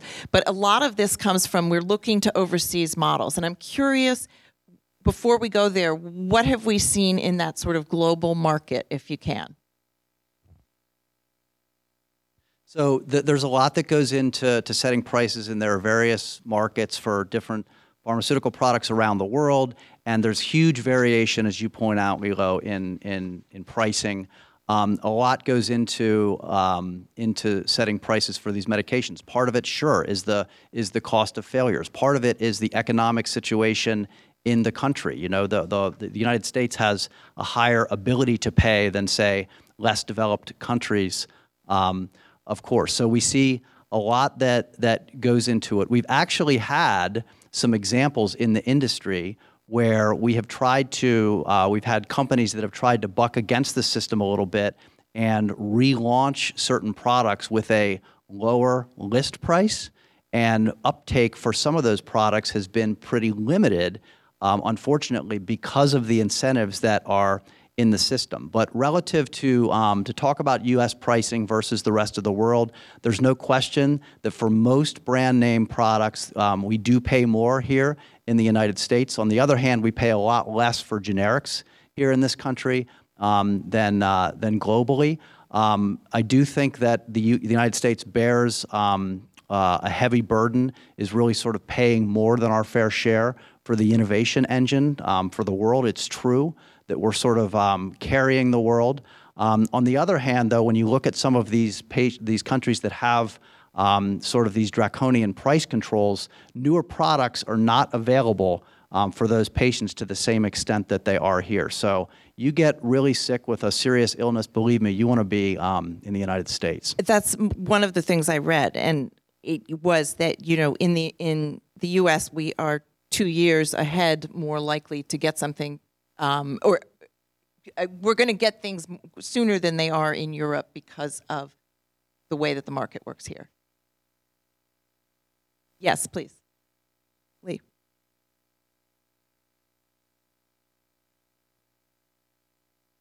Okay.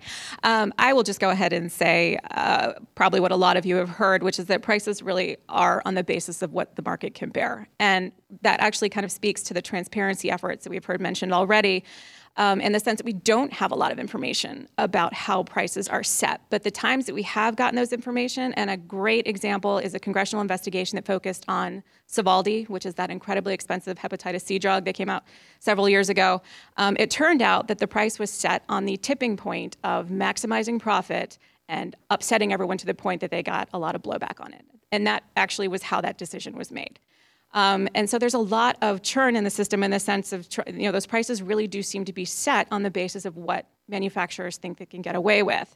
And another great example of that is something else that's been mentioned today, which is insulin. Insulin has been around for close to 100 years. Some research indicates that the cost to produce, because there hasn't been a whole lot of innovation in terms of insulin in the sense that it's better than older versions, so keep that in mind. To create a vial of insulin, the cost to the company is around $3 to $6, depending on the type. And they're selling for $300 a vial or more. So again, it seems to be a profit maximizing type system, which goes back to trying to get kind of under the covers a little bit more and figure out exactly how these prices are being set, because what we're seeing right now doesn't have a lot of indication that it's being set for patients. So let's move a little bit toward the solution side here, because I'm sorry. Did you want to? Sorry. Yeah, I just want to respond. You know, the statement I would make about pharmaceutical pricing writ large is that pharmaceutical prices reflect the value, right? So we wouldn't expect that, you know, the eighth medicine in some class for you know, a runny nose or some minor illness is going to be priced like a gene therapy breakthrough that's going to cure some type of cancer. So it really depends on what the value is that the product brings to the market. To use, for example, the hepatitis example, it cures the disease, right? It's a complete cure in almost every case. So you have to keep in mind the benefits to the system in terms of eliminating hospitalization and, in that case, organ transplantation and so forth. I would completely disagree that there hasn't been significant change in the insulin market. There have been huge changes, and the human genetically engineered insulin of today is absolutely nothing like the insulin of 50 years ago. And just one final note I have to make, because we talk so much about the insulin market these days, it really is perhaps the best example of the difference between gross price and net price. And if you look at the data, net prices in the insulin market are down. How do you assess value? I mean, what is value in a drug? How do we assess value? Anybody? Comments and then pass the mic. I think there are a couple dimensions to it. One is obviously what does it do for the patient first and foremost. So how does it benefit the patient? Does it extend life? Does it save lives? I would also look at cost avoidance in other areas in terms of what it does for the overall healthcare system. And just to mention, so our CEO was a former executive at a drug company, and he's famously mentioned during interviews that, you know, in no uncertain circumstances, that when they talk about pricing in those meetings, the R&D never came up. It was what will the market bear. So I think that's kind of the key issue. You know, and I agree with Leon on that insulin from what our research is similarly respected. So, you know, I think that's just kind of an underlying theme to it. Senator. So, Leah, I think, and I heard my friend in the front row say this, value is so subjective. Our determination of values in the eye of who's in the structure at the time. I think value, and we heard from Kip a little bit, what he thinks value is. I would imagine those who are more consumer advocates would say value is how much I've paid for it. I think some of us who run government programs or have the responsibility of funding government programs would say value is what is it costing the taxpayers that we have the fiduciary responsibility to manage. So that aspect is highly subjective. One of the things, though, is an earlier point you were talking about. If you think about how pricing is done, say in the UK. So the UK has a body that determines basically how much they're going to pay. So they say, all right, here's the drug and how much are we going to pay, and this is what you're going to sell it for. And some, or at least more importantly, this is what we'll pay. You can sell it for whatever you want, but this is what we're going to give you. And I think in some states have begun to look at that.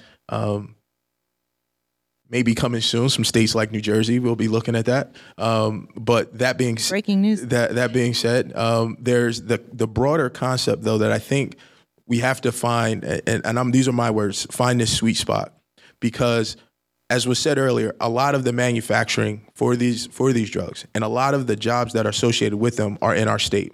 And our state has a huge footprint in the medical sciences. And as we're thinking about that, we have to make sure that we don't, as Mar said, we don't cripple innovation without hurting the folks who actually need the finished product, but also not big-footing economic development in our state and jobs in our state. It's a conversation that we don't intertwine enough, that perhaps should be intertwined more.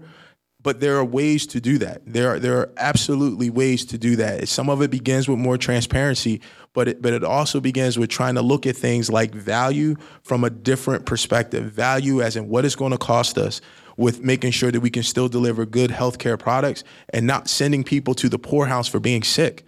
Because those are the calls as a legislator that come into my office. I can't pay my rent. I can't pay my mortgage. And like I said, I've had incredible conversations, whether I'm called insurers about this or call pharmaceutical companies directly. And each and every time we've been able to solve that particular individual's problem.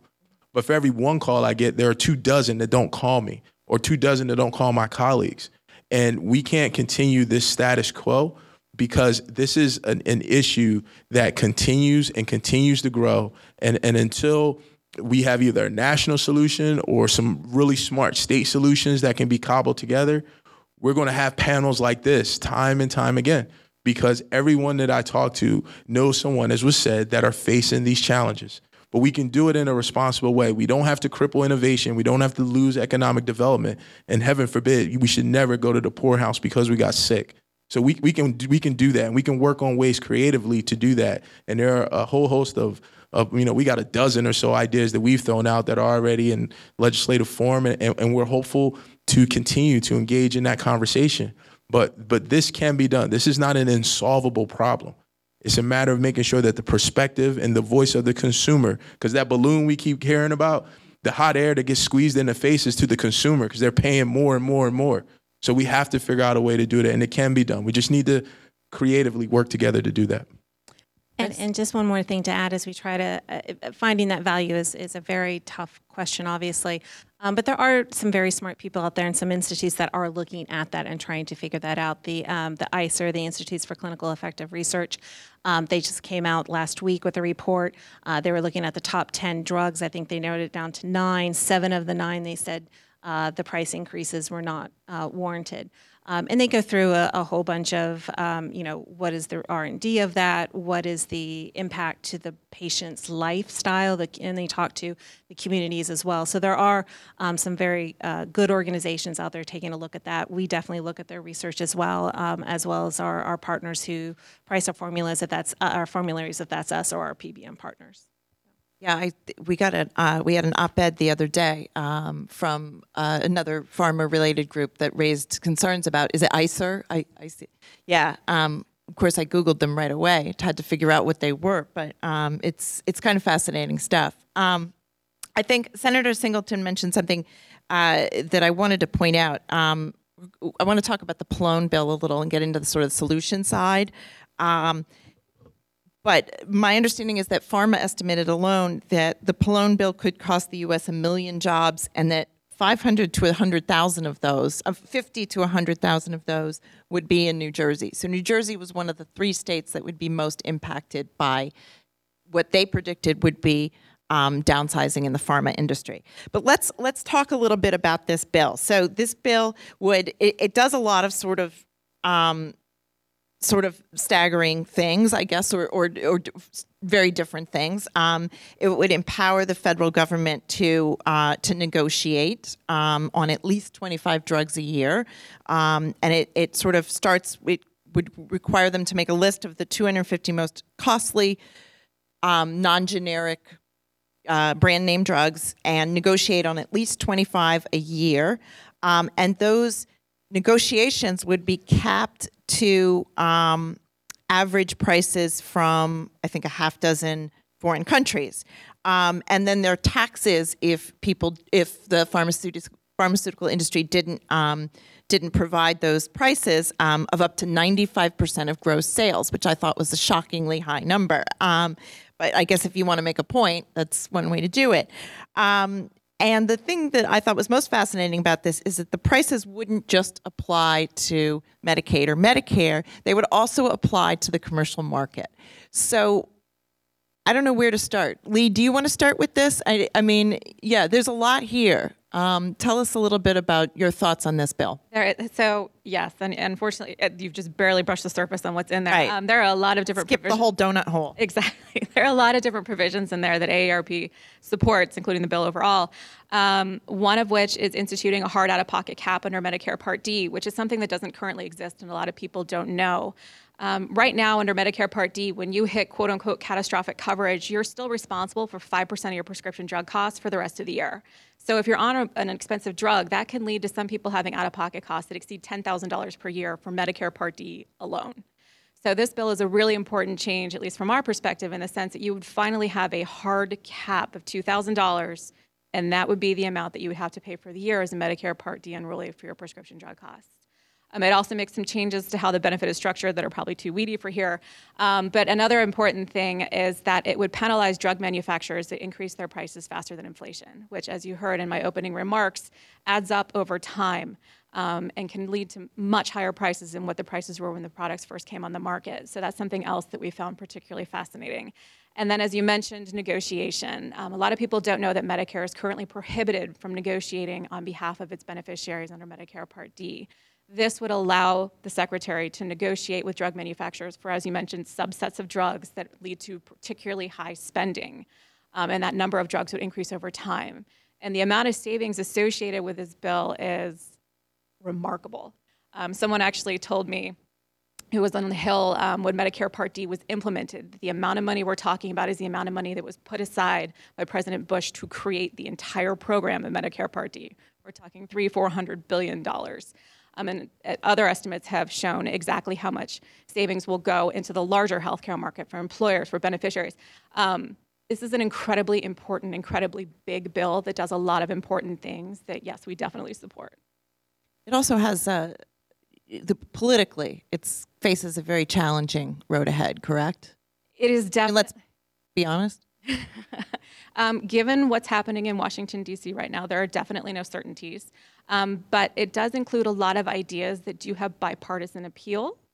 So again, we're hopeful, but the crystal ball, as everyone says, is broken at this point. I find it interesting because it did seem like a very sort of, it seemed like there were a number of bold ideas in there that have been kicked around, but we're now on paper in sort of one place. There were, and one important thing to mention, and you noted this, is that there will be, at least kind of as a starting point for negotiation, looking at prices in other countries, which is actually something that the current administration has proposed as well for Medicare. So this is an idea, again, that kind of crosses boundaries. And it's interesting to me what the Trump administration, I believe that the CMS administrator said this morning that she doesn't favor negotiations, but she likes the idea of looking at foreign markets. So it's interesting to me. Drug companies are already negotiating with private sector, with insurance companies, correct? Can you talk a little bit about that, Kip and Chris? That's right. There's already a very robust market-based negotiation that is within Part D, and I think generally, by most accounts, Part D has been a tremendous success. It's not perfect. It needs to be, the benefit design needs to be updated to make sure patients end up in a good place. But generally, the program has worked well. There are very substantial rebates that are already negotiated in the Part D program. What the Pallone legislation would do, we disagree with the nomenclature, right? It's being described as a negotiation. To us, doing what many of these countries in Europe do now is not a negotiation at all. These are prices that are imposed. I would say that to call it negotiation, that's sort of like saying the way that an alligator negotiates with a duck, right? And the patients really are held in the balance, because the way the so-called negotiation would work would be to threaten access for patients. So we think it's a really bad idea. We strongly oppose that legislation. We think it's an economic killer. We think it's an innovation killer, and we think, frankly, it's a hope killer. The Congressional Budget Office actually sent correspondence to Chairman Pallone last week expressing grave concerns about the effects that the legislation would have on innovation and research and development, and predicted that it could result in 8 to 15 fewer new molecules being approved here in the United States. Chris? Sure. So, and I think from that study, I think the CBO study also included that if you look at all the titles together, you're looking at maybe more than $1 trillion savings, but at the same point, now it's a little tricky. I think from the perspective of I would agree with Kip. I think, we do a lot of negotiations right now with Part D. I think we are having some struggles with single source drugs. That becomes, where we see some of these high costs, and we don't have any competition that you have a monopoly on one. But for the most part, I think it's a program that works well. The issues from what we're seeing coming from Capitol Hill, I think it's bold, it's looking at getting right to the source. But I think we could all agree that what we really need is a bipartisan solution. We need to get something passed. We need to get something that helps not shift costs, that helps actually the taxpayers save money into their pocket at the end of the day. So I think that's what we're kind of looking at, is any kind of solutions we can get everyone on board with. Before we go into state solutions, we did get a question on rebates, and I want to make sure that people are clear on who gets them. And my understanding is these are rebates that are negotiated between, well, why don't I not talk? Why don't I let someone who knows what they're saying talk? Chris? Sure. So, I do, Kip and I are on different sides on this one. I think, we'll take two opinions on rebates and who gets them. They kind of look at it and say that, rebates are part of the problem. We look at that as a diversionary tactic. In reality, out of the prescriptions we looked at in 2016, 89% of them don't get rebates. So we're talking about a very small amount of. Are those the generics? Everything. Okay. So we're talking about across the board. And usually where we see rebates is when you have brand-to-brand competition. It's not a single monopoly of one drug, which is, again, where we're having some issues. So I know that, the rebates in general from that perspective, the other issue, too, is that we're not married to rebates. We don't love rebates. We're fine finding another solution. I think the issue, though, is that because of some litigation in court cases, we can't get discounts right from pharmaceuticals from the get-go because of some laws that are in place. So we have to do workarounds. And at this point, the rebates are the only ways to get workarounds and to get and to utilize the levers that we have and the buying power that we have to lower the costs as low as we can get. So there are some complications and some issues around it that make it not just a cut and dry type of issue. Yep. Then we're going to bring it down to the local conversation. So we supported the recent proposal this year to, as I mentioned, sort of blow up the system, create this sea change, and it would have drastically altered the landscape and effectively gotten rid of rebates. And the insurance industry and AARP were on the other side opposing that reform. But I do just want to make sure folks understand how it works, because it's complicated, right? So manufacturers negotiate rebates with these entities, pharmacy benefit managers. Insurers hire the pharmacy benefit managers generally to negotiate those rebates to bring down their net costs. I would say that the pharmacy benefit managers, the PBMs, are probably the least understood entity in this whole system. And we've called upon more transparency for PBMs at the state level, and that's certainly something that's happening. The PBMs would say that they share rebates with their customers, the insurers, and they do. The extent to which they share them is not particularly clear. The question is, what should happen to the rebates? You know, the way we see it, the rebate essentially should go to the patient. Why should the patient pay the full price if his or her insurer is getting the benefit of the discount? So we support legislation at the state level to push the rebate to the patient right away, or at least some substantial part of the rebate. We think that's something that we can do right now that is going to directly benefit patients. Now, the criticism of that would be, oh, that might drive premiums up. It might increase premiums. We have analysis indicating that we think it's going to save patients on average hundreds of dollars per year and have a pretty minimal effect on premiums. But I'll tell you, even if it did affect premiums, to me, the purpose of insurance, right, is to spread out the risk and benefit the patients, the sick patients that are on the medicines, right? To take the money, to take the rebates and not use those rebates to reduce the cost for the patients who are on the medicines, it seems me to sort of run counter to what insurance is supposed to be. Sure. We got called out specifically. Just a little bit more background on the rebate rule. It wasn't AARP and insurers, it was AARP insurers and pretty much everyone else involved in the healthcare system that was pushing back on this idea. And a lot of it stems from a CBO analysis that found that federal spending would increase by $200 billion. Premiums would increase for everyone in the Medicare program. Prices would stay the same, if not continue getting even higher, and manufacturers would see a huge windfall because there's no guarantee that if rebates went away, whatever delta was there would not just be absorbed by manufacturers, and CBO in fact said that it would be absorbed by manufacturers. So this issue is definitely more complicated than it seems, but I think the one thing to take away from rebates is, at least under Medicare Part D, right now those rebates are not just disappearing into the ether, they are going back to beneficiaries in terms of lowering premiums. That is why CBO scored so much higher spending under the Medicare program, because Medicare covers part of those premium costs, and premium costs would go up if the rebates went away. And that's just plans responding to the fact that enrollees shop on the basis of premiums. This is a logical thing for them to be doing. So if those rebates go away, you see the premiums go up, and we don't want to see coverage become unaffordable. So they are playing a role in the system. They are playing an important role in the system.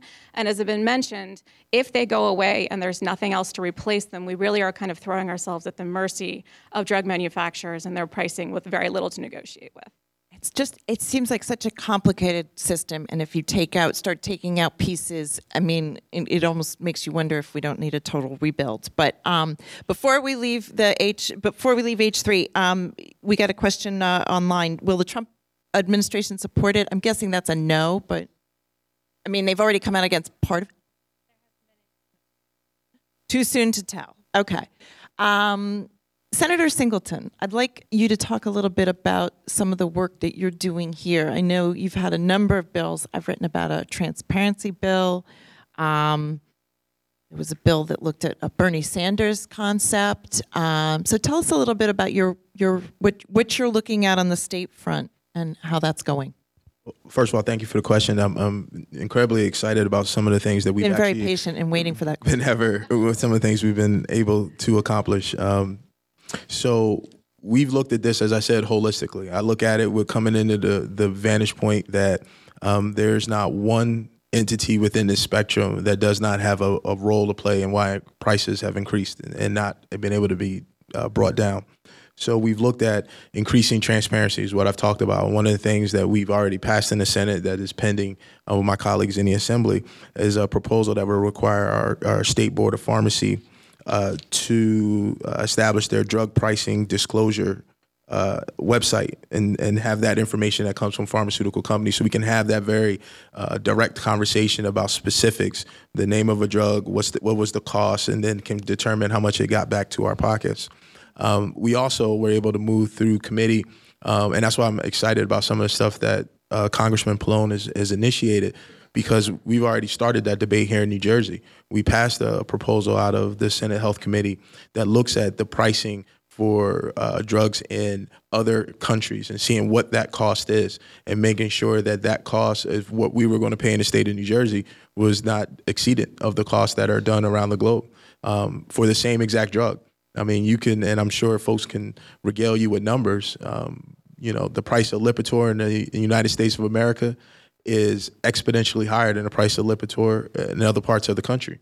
Of the world. Forgive me, other parts of the world. The same exact drug. And the argument about that the American taxpayer, it's one of the things we looked at with when you use public funded research, that cost shouldn't be disproportionate. And we look at those things, and we've also, quite frankly, have legislation that is in the works, that is moved, that has also looked at the idea of passing savings along direct to consumers. Sort of what Kip was talking about to some degree, to reduce premiums directly. We've produced those proposals, and the thing that I know I get frustrated about, legislators, we write bills and laws, that's sort of in the job description as to what we do. But the bigger challenge that we have, and this is why this forum is so important, is all of that doesn't amount to a hill of beans if individuals aren't willing to invest themselves in being civically engaged to try and help us move things forward. And I think the more folks who are civically engaged to do that, when they look at these policies and look at these things, then that forces not just me as a legislator and my other 119 colleagues, but that forces the industry, that enforces the insurers to look at their models and how those models need to change. Because ultimately, it goes back to some vote that someone has to take that are going to be restructuring the system, or ultimately, as I said, as with the fiduciary responsibility to pay for these things. And if all of us as taxpayers, no matter where you sit in the spectrum of your own political ideology, but if all of us as taxpayers can agree that the price structure is out of bounds, and every national poll you see on this shows that, it doesn't matter whether you're a Democrat, Republican, or independent, you know something needs to be done. Too often the cynicism that comes prevailing in government means that folks don't take the initiative to try and get engaged and do that. That's why I'm thankful for this forum and thankful for those who are here. But we need more folks to get engaged to change this conversation. Because as I said, there are literally no white knights in this conversation. Everyone has played a role in putting us in a position in which we're in. So we need to have more engagement along these topics. Some of those bill ideas that we've talked about, they may not make it to the finish line. They may be a start of an additional conversation. But I guarantee you, if proposals that I've done and others have done and Congressman Pallone is doing, if they just languish around, then again, we will be here again having these conversations over and over and over again. And I think we are at a tipping point where the conversation needs to move from concept to concrete action. So, as I said, we have some initiatives that we've worked on for the last several years that we'll continue to push. But none of that, again, amounts to a hill of beans if we don't all get engaged enough to try and move this issue to the front burner more so and demand action, and demand that those who are standing in our way of action don't have the opportunity to stand in the way any further. And I think because so much of this is market-based, because so much of this has that tinge of politics to it, it can be done utilizing the same tool and the same vestige that has always made change in our country. And that's through our ballot box and our vote and our initiative. So if you want to see real change, then you have to get engaged. Democracy is a participatory sport. You don't get to sit on the sidelines unless the change won't happen. And there are a lot of solutions here that we can get done. Maura, I'd like to hear what Citizen Action, how you're doing. We're signed up. As I sit here and I'm looking at the slide, I think the most important word in this title today is "and."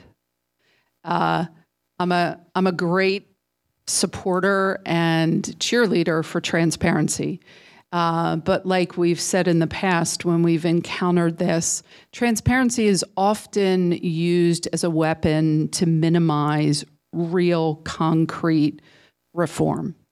And, I like to say, if you give me transparency, basically you tell me you're going to charge me too much, and then you charge me too much. Thank you very much. We can't do price transparency without cost control, because our entire nation cannot sustain the healthcare spending that we currently have. And as a consumer health advocate and just as a human being, I would like to say that the resolution is not more dead bodies. It's not giving people the health care they need. We can't start with cutting benefits. We can't start with closing the door to treatments that patients need, right? Pharma manufacturers have monopolies. Insurers have formularies and rebates. What do patients have? We don't have power, but who does have the power? And this is where we fully support the exploration of state initiatives. The state has both the authority and huge purchasing power to move the needle on costs. Nearly 3 million lives are involved in our state health benefits plan, our children's health insurance program, and New Jersey Family Care. The state and the taxpayers are paying a lot of money for healthcare costs, in addition to our own individual costs. So we have the power, and I would like to suggest, no matter what the data, I think all stakeholders need to have a sit down and work through this. But one thing I know for sure, if we control costs, Armageddon is not going to happen. I'm glad you brought up the purchasing power of the state, because we got a question about the state. New Jersey has now started what it's calling a reverse auction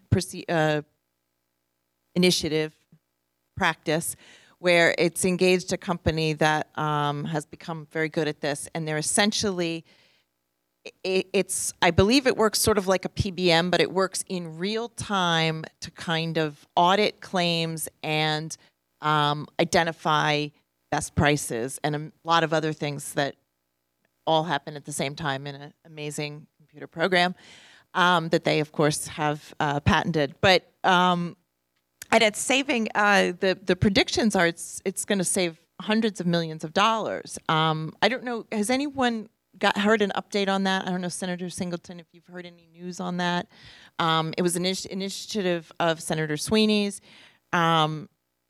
I think that they're starting to recognize the purchasing power involved, and the New Jersey may be the largest sort of public group to be using this practice so far. So it will be interesting to see where that goes. But speaking of some of the other things you mentioned, cost control. Other states are starting to look at that, right? There's a number of states that have these councils that they've created to essentially look at prices and establish what an illegitimate or a price hike that's too high. And then we have a couple states that are looking to buy prescription drugs overseas, or at least from another country, I guess Canada and Mexico, so not overseas, although Puerto Rico is. But tell us a little bit about, Lee, I don't know if you talk a little bit about what you're seeing in other states and how some of those ideas are working there. Yeah, I would say that by far we are seeing the most activity at the state level, and that's something that AARP has been very engaged in, given our number of state offices and we're here today. And they've been integral to getting legislation passed. And I think a lot of what we're seeing comes back to transparency. We've already mentioned people wanting to get a better idea of what's behind prices. And you mentioned kind of transparency on steroids, which is these affordability review boards that actually go in and try to figure out whether or not a price or price increase is justified. And in some instances, will actually say, you know what, we're not paying more than this.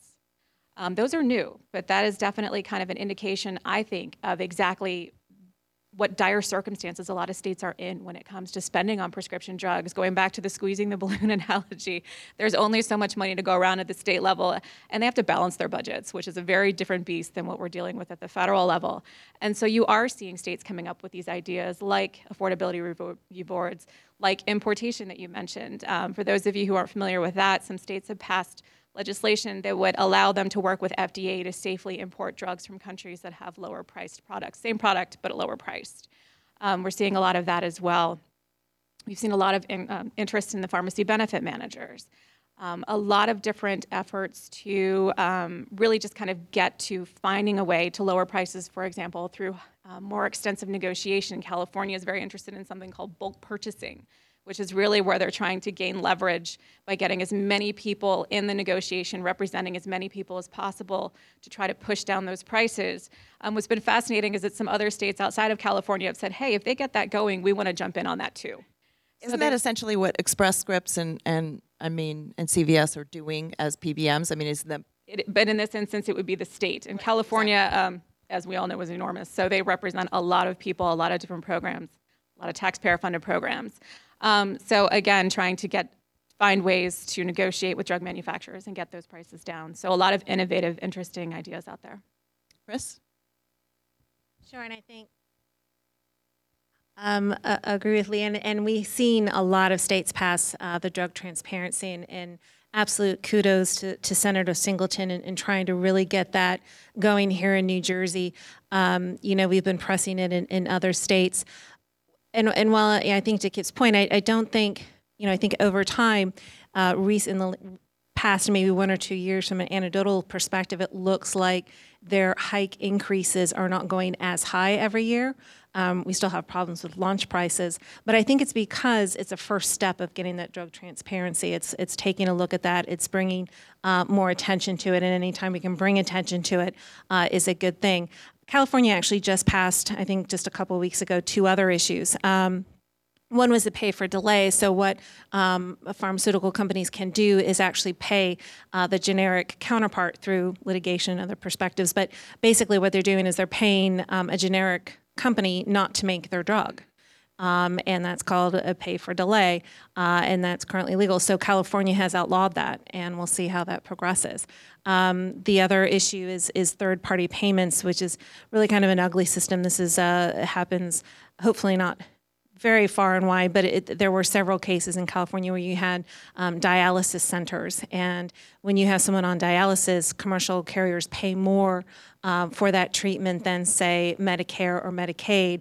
And what these dialysis centers were doing was actually taking those patients through either an open enrollment, through the exchange or what have you, getting them onto commercial policies because we pay more, and then as soon as their dialysis ended, they kind of pushed them out the door, and then they couldn't afford the commercial product anymore, and they couldn't get back onto the public program. So they took a step there and have outlawed that egregious behavior as well. So there's lots of other issues. Another perspective that we've seen a couple states look at is making sure that the pharmaceutical sales reps are actually telling the providers the costs of the drugs. That seems basic, but we're not seeing that. And kind of explaining it from a perspective of there's a new drug out there called Duaxis, and Duaxis is basically Prolosec with ibuprofen.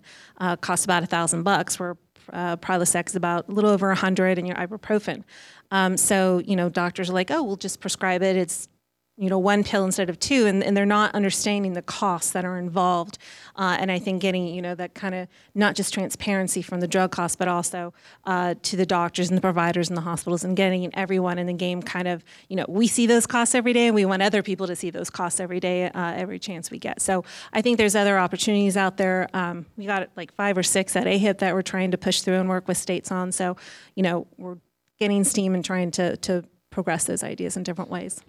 I know Horizon Blue Cross Blue Shield here in New Jersey has created software. I think there are commercial versions available as well for its doctors. And it essentially, as soon as they start to write a prescription, it essentially provides options. If there are drugs that are also appropriate for that treatment, it will list those on the screens, and some of those have lower price points. And the doctors, I mean, the important thing to me was, or at least to the doctors as well, was that it doesn't take any extra time. It is immediate. It does not slow the process, but it gives them an opportunity to then turn to their patient and say, oh, we could try this instead. It may not even matter to the patient. The copay may be the same, but I thought it was interesting because you start to empower people to sort of change the overall. Yeah, I mean, the just the amount of software that's out there and carriers that are taking that on, we're seeing that on just the claims, we're seeing that in a form we call prior authorization. It's really kind of getting those costs to the consumer. I mean, we believe absolutely the consumer should always have transparency on what their payments are, what their costs are before and when they get to the pharmacy. And these tools which are there, our members are cutting edge and trying to get this out to the patient and get them into. I think our stopping point is really getting the provider side to, getting into the software, because it's not expensive. I mean, we spend a lot of money on resources to get this software going to the point of where, because we think it makes sense and is the best for our consumers. But sometimes, not all of our providers or hospitals are that advanced in technology, so we try to help them with that as well. That's a learning curve, I know, because it takes time out of their day. Kip, I'd like to hear what you're seeing on the state front. Sure. Well, certainly no disagreement that the action is in the states, and there's a ton of activity, lots and lots of legislation. It seems like every year is busier than the last. Some good proposals in our view, and some proposals that we think are bad policy. A lot of work certainly being done in the transparency space. And some of these proposals we support. Our focus is on transparency that helps patients navigate the system, right? So we think that patients understanding what prices are, how benefit design works is beneficial. That's a place that we can go that helps patients right now. What we saw after the passage of the Affordable Care Act and the advent of all these exchanges out in the states, trying to tackle this problem of the uninsured, we saw patients going on to these exchanges who frankly struggled to understand the way insurance benefit design works. So a lot of them might have been on multiple medications, but what they did is they went online and they immediately gravitated toward the plan that had the lowest premium, right? But that might not have been the best plan for certain patients because perhaps they were on medications, maybe they weren't looking at the extent to which they were going to have to pay a deductible or coinsurance and so forth. So transparency and openness of pricing and benefit design is a great thing for patients, and we would support that. There's also some interesting work going on in the states with respect to value-based payments and alternative payment models. That's something I think where our members, Chris, would get together and agree. Medicaid, a couple of states have done something that's really interesting. We support voluntary alternative payment models in state Medicaid programs. And let me just give you one example that I think is relatively understandable. So we refer to it as like the Netflix model.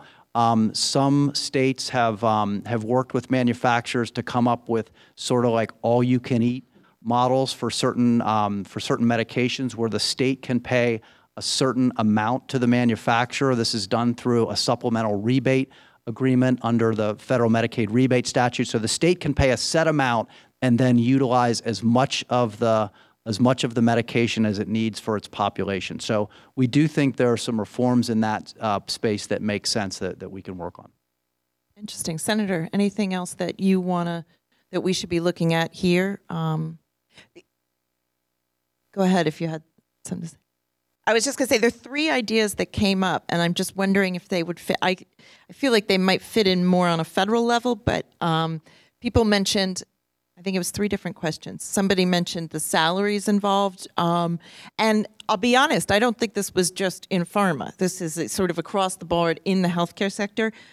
Salaries, marketing costs, the point being that, we didn't used to see drugs advertised on television, and also lobbying costs. I know lobbyists are paid nothing, but, I'm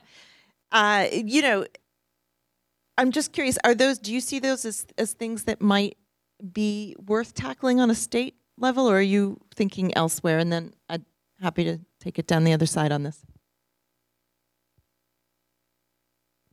So I think some of the challenges that we run into are always that pesky Commerce Clause of our Constitution that runs, jams up a lot of these Stifles broader all kinds of discussions. good ideas, doesn't it? As that founding document is a brilliant document, but it also creates a little complications when it comes to some of these things. But with respect to some of the stuff that has been talked about, there are proposals that are currently in that address many of the issues that have talked about, the ones where there seem to be commonality from my friends at the end of the dais here. And there are others that have been talked about that are also in the development stage from talking to some of my colleagues as well. We're in a weird sort of timeline here in our state cycle because we're running up to the start of a new legislative session. So I predict you'll see folks who will introduce proposals that are related to that as they've seen, like we talked about the one piece about that advisory board I heard talked about in Maryland has already done something like that. And I think the idea is to see where that evolves to. So you got a little bit of time with that. The California bulk purchasing model also is relatively new. So, folks want to see sort of the hits and misses as it were, as it relates to that. But there are, I don't want folks to leave with a sense that the legislative body in New Jersey is not looking at these issues or has proposals that are in without boring everybody with a bunch of S this and A that. There's a ton of proposals that address the crux of these issues that we've talked about today, and I predict there'll be others forthcoming. But with respect to the specific question about limiting salaries and limiting the lobbying budgets as associated in the marketing and R&D, I think the at least, and I'm no lawyer, but I think the way to best approach that would be, it has to be more of a federal conversation as it relates to that, because when the folks in Maryland initially tried to do their drug pricing controls, they were struck down in court, as I said, because of the Commerce Clause of our Constitution. So that's a tricky dynamic for the length of runway states have. But there are some pretty cool and innovative things that other states have done that New Jersey is in this incubation stage of trying to move forward. Great. We just have a few minutes left, and I'd like, if we can, just do a quick round. We'll start down there. If there was one thing that you would tell consumers, I mean, if there's one sort of piece of useful advice, not to help them get through this problem in the short term, maybe it's call a congressman, maybe it's ask about something. What would it be? Sorry to put you on the spot. She has 5 minutes while the mic turns on. One thing, I don't know if I can say one thing, but I think the senator is right. I mean, to get active is always a good thing. And I would also say, if there's any confusion with your benefits, if you're having issues paying for your drugs, call your carrier. We're here to help with you. We want to work together and make sure that people are adhering to their programs as much as they possibly can. So from a health perspective, that's my push. Yeah, I was going to say, I think that's an important point, that there are programs out there.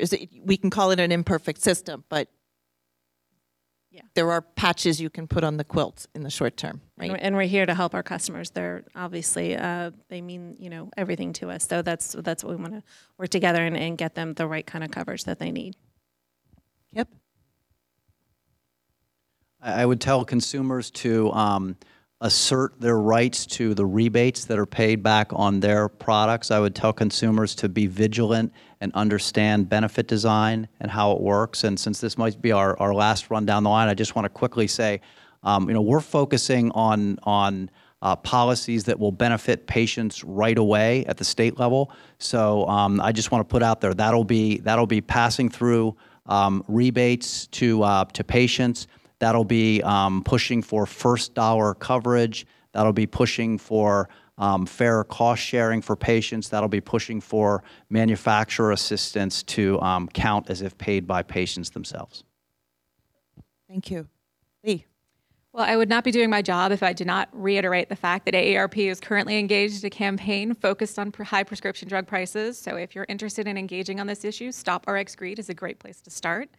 But at a more personal level, the one thing that I always try to convey to patients who are struggling with high prescription drug prices is to keep that open dialogue with your healthcare provider. There really is no way for your healthcare professional to know exactly what drugs are covered by your plan and in what way and what costs are associated with it. So if you find yourself facing a high prescription drug cost, have that conversation. There's a chance that there's an alternative that's less expensive or even a generic, and you should never turn away from the generic. So having those conversations and being willing to advocate for yourself is really important. Thank you. First of all, thank you all for being here today and affording all of us an opportunity to have this conversation with you. That's not lost on me because there's a lot of things you could be doing, but we appreciate you all being here. I would just echo the sentiments that have been said already. Please get engaged in your own healthcare questions across the entire spectrum. And when I hear say talk to your healthcare providers, I'd also get engaged with your pharmacists as well. As when you're at the pharmacy, get engaged with them because everybody, again, in this ongoing issue has a different perspective and perhaps different information on how to lower the cost to the individual that's right in front of them. It's beneficial to both your doctor and to your pharmacist because your doctor doesn't want you to have to make that sort of Hobson's choice, as it were, of whether or not you take your medicine or go without. And the pharmacist's responsibility is to make sure that they're getting you the best medicine as well. And I think the insurers and the pharmaceutical manufacturers, I think everyone has the construct that we have an individual patient/consumer that has to be made better by the pharmaceutical prescription drugs they're taking. It's our obligation to make sure that, again, folks don't go to the poorhouse because they got sick. So that's going to take your cooperation as well. And more than just your cooperation, your active engagement to do that. So continue those conversations with your healthcare providers all along the spectrum. Continue your conversations with policymakers at every level, demanding real change and action. And just continue being a self-advocate. In my office, we call them citizen legislators. We believe in that. And you don't need a title to be a citizen legislator because the biggest title you have is voter. And that's what matters the most. So stay engaged and stay active. Thank you. I would agree with most everything that was said there. I think call Citizen Action, call AARP. Your stories matter. It's the stories of everyday people that are really going to change this dynamic. Get engaged, call your representatives, call your newspaper, call Lilo. These are important stories that need to be told. And as an activist, march. Take your body to those places to tell that story. And please, please, please, please, please vote. Thank you. I can't think of a better way to end, but I think I think that's a really good point too, is that I've been covering this for a long time, and back in the day, it was hard to get a healthcare story on the front page. Now you've got people literally marching in the streets, right? So healthcare is appreciated in a way that it hasn't been. I think it's more of a priority to lawmakers, and I think you probably do have more power on this issue than you once did. So I think that's a great way to end. Thank you so much to my... All right. I know, do you want to respond to that? Sure. Our belief is that direct-to-consumer advertising empowers patients and gets them, increases their awareness and gets them into the physician office environment, in many cases getting medical attention when perhaps they otherwise wouldn't have. Just again to go back to the numbers, because these numbers are getting thrown around. The spending numbers, again, it's last year over $90 billion spent by the industry in R&D, about $6 billion overall in direct-to-consumer advertising. So there's a really stark difference. I just wanted to repeat those numbers. Can I just put one final thing I forgot to mention in the closing comments? We're talking about patients. Pharma has a new tool. It's referred to as the Medication Assistance Tool, and it's easily Googleable if you just type that in. I saw that. If you have, if it's out there as a collection of all the benefits that pharma's member companies offer to assist patients. So whether it's uninsured patients, whether it's patients that have insurance that need help with their cost sharing, it's all rolled up in the Medication Assistance Tool, and I think it's a big benefit. Thank you. Thank you for taking that, and thank you again to my panelists. And I think we're having a few words from John Mooney, but thanks to the audience. You've been great. Panel. and also Lilo, our able moderator, and I'm impressed. Everybody wants to keep talking, and it'd be, we at some point have to break. But I want to especially thank you all for joining us. There will be a bunch of things that will show up on our site next week, including likely an article that Lilo will write. We also have a podcast that will allow you to listen to this on your drive home, as well as, as I mentioned, the live stream. And I think the slideshows will also be available. All materials that you saw tonight will be available on the site, on the event site. So keep an eye out for that. Again, please fill out your surveys and offer feedback on the event. I think it's, as I mentioned, it's really important for us to learn from these and continue to improve. And once again, thank you very much for joining us, and have a great weekend.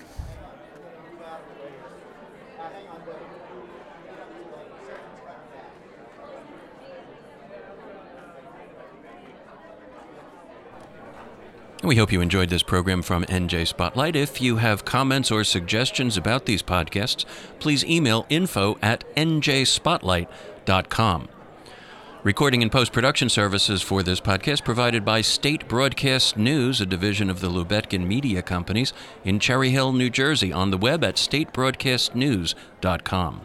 For everyone at NJ Spotlight, this is Steve Lubetkin. Thank you for listening, and we'll see you out there on the net. Take good care. NJ Spotlight, news, issues, and insight for New Jersey.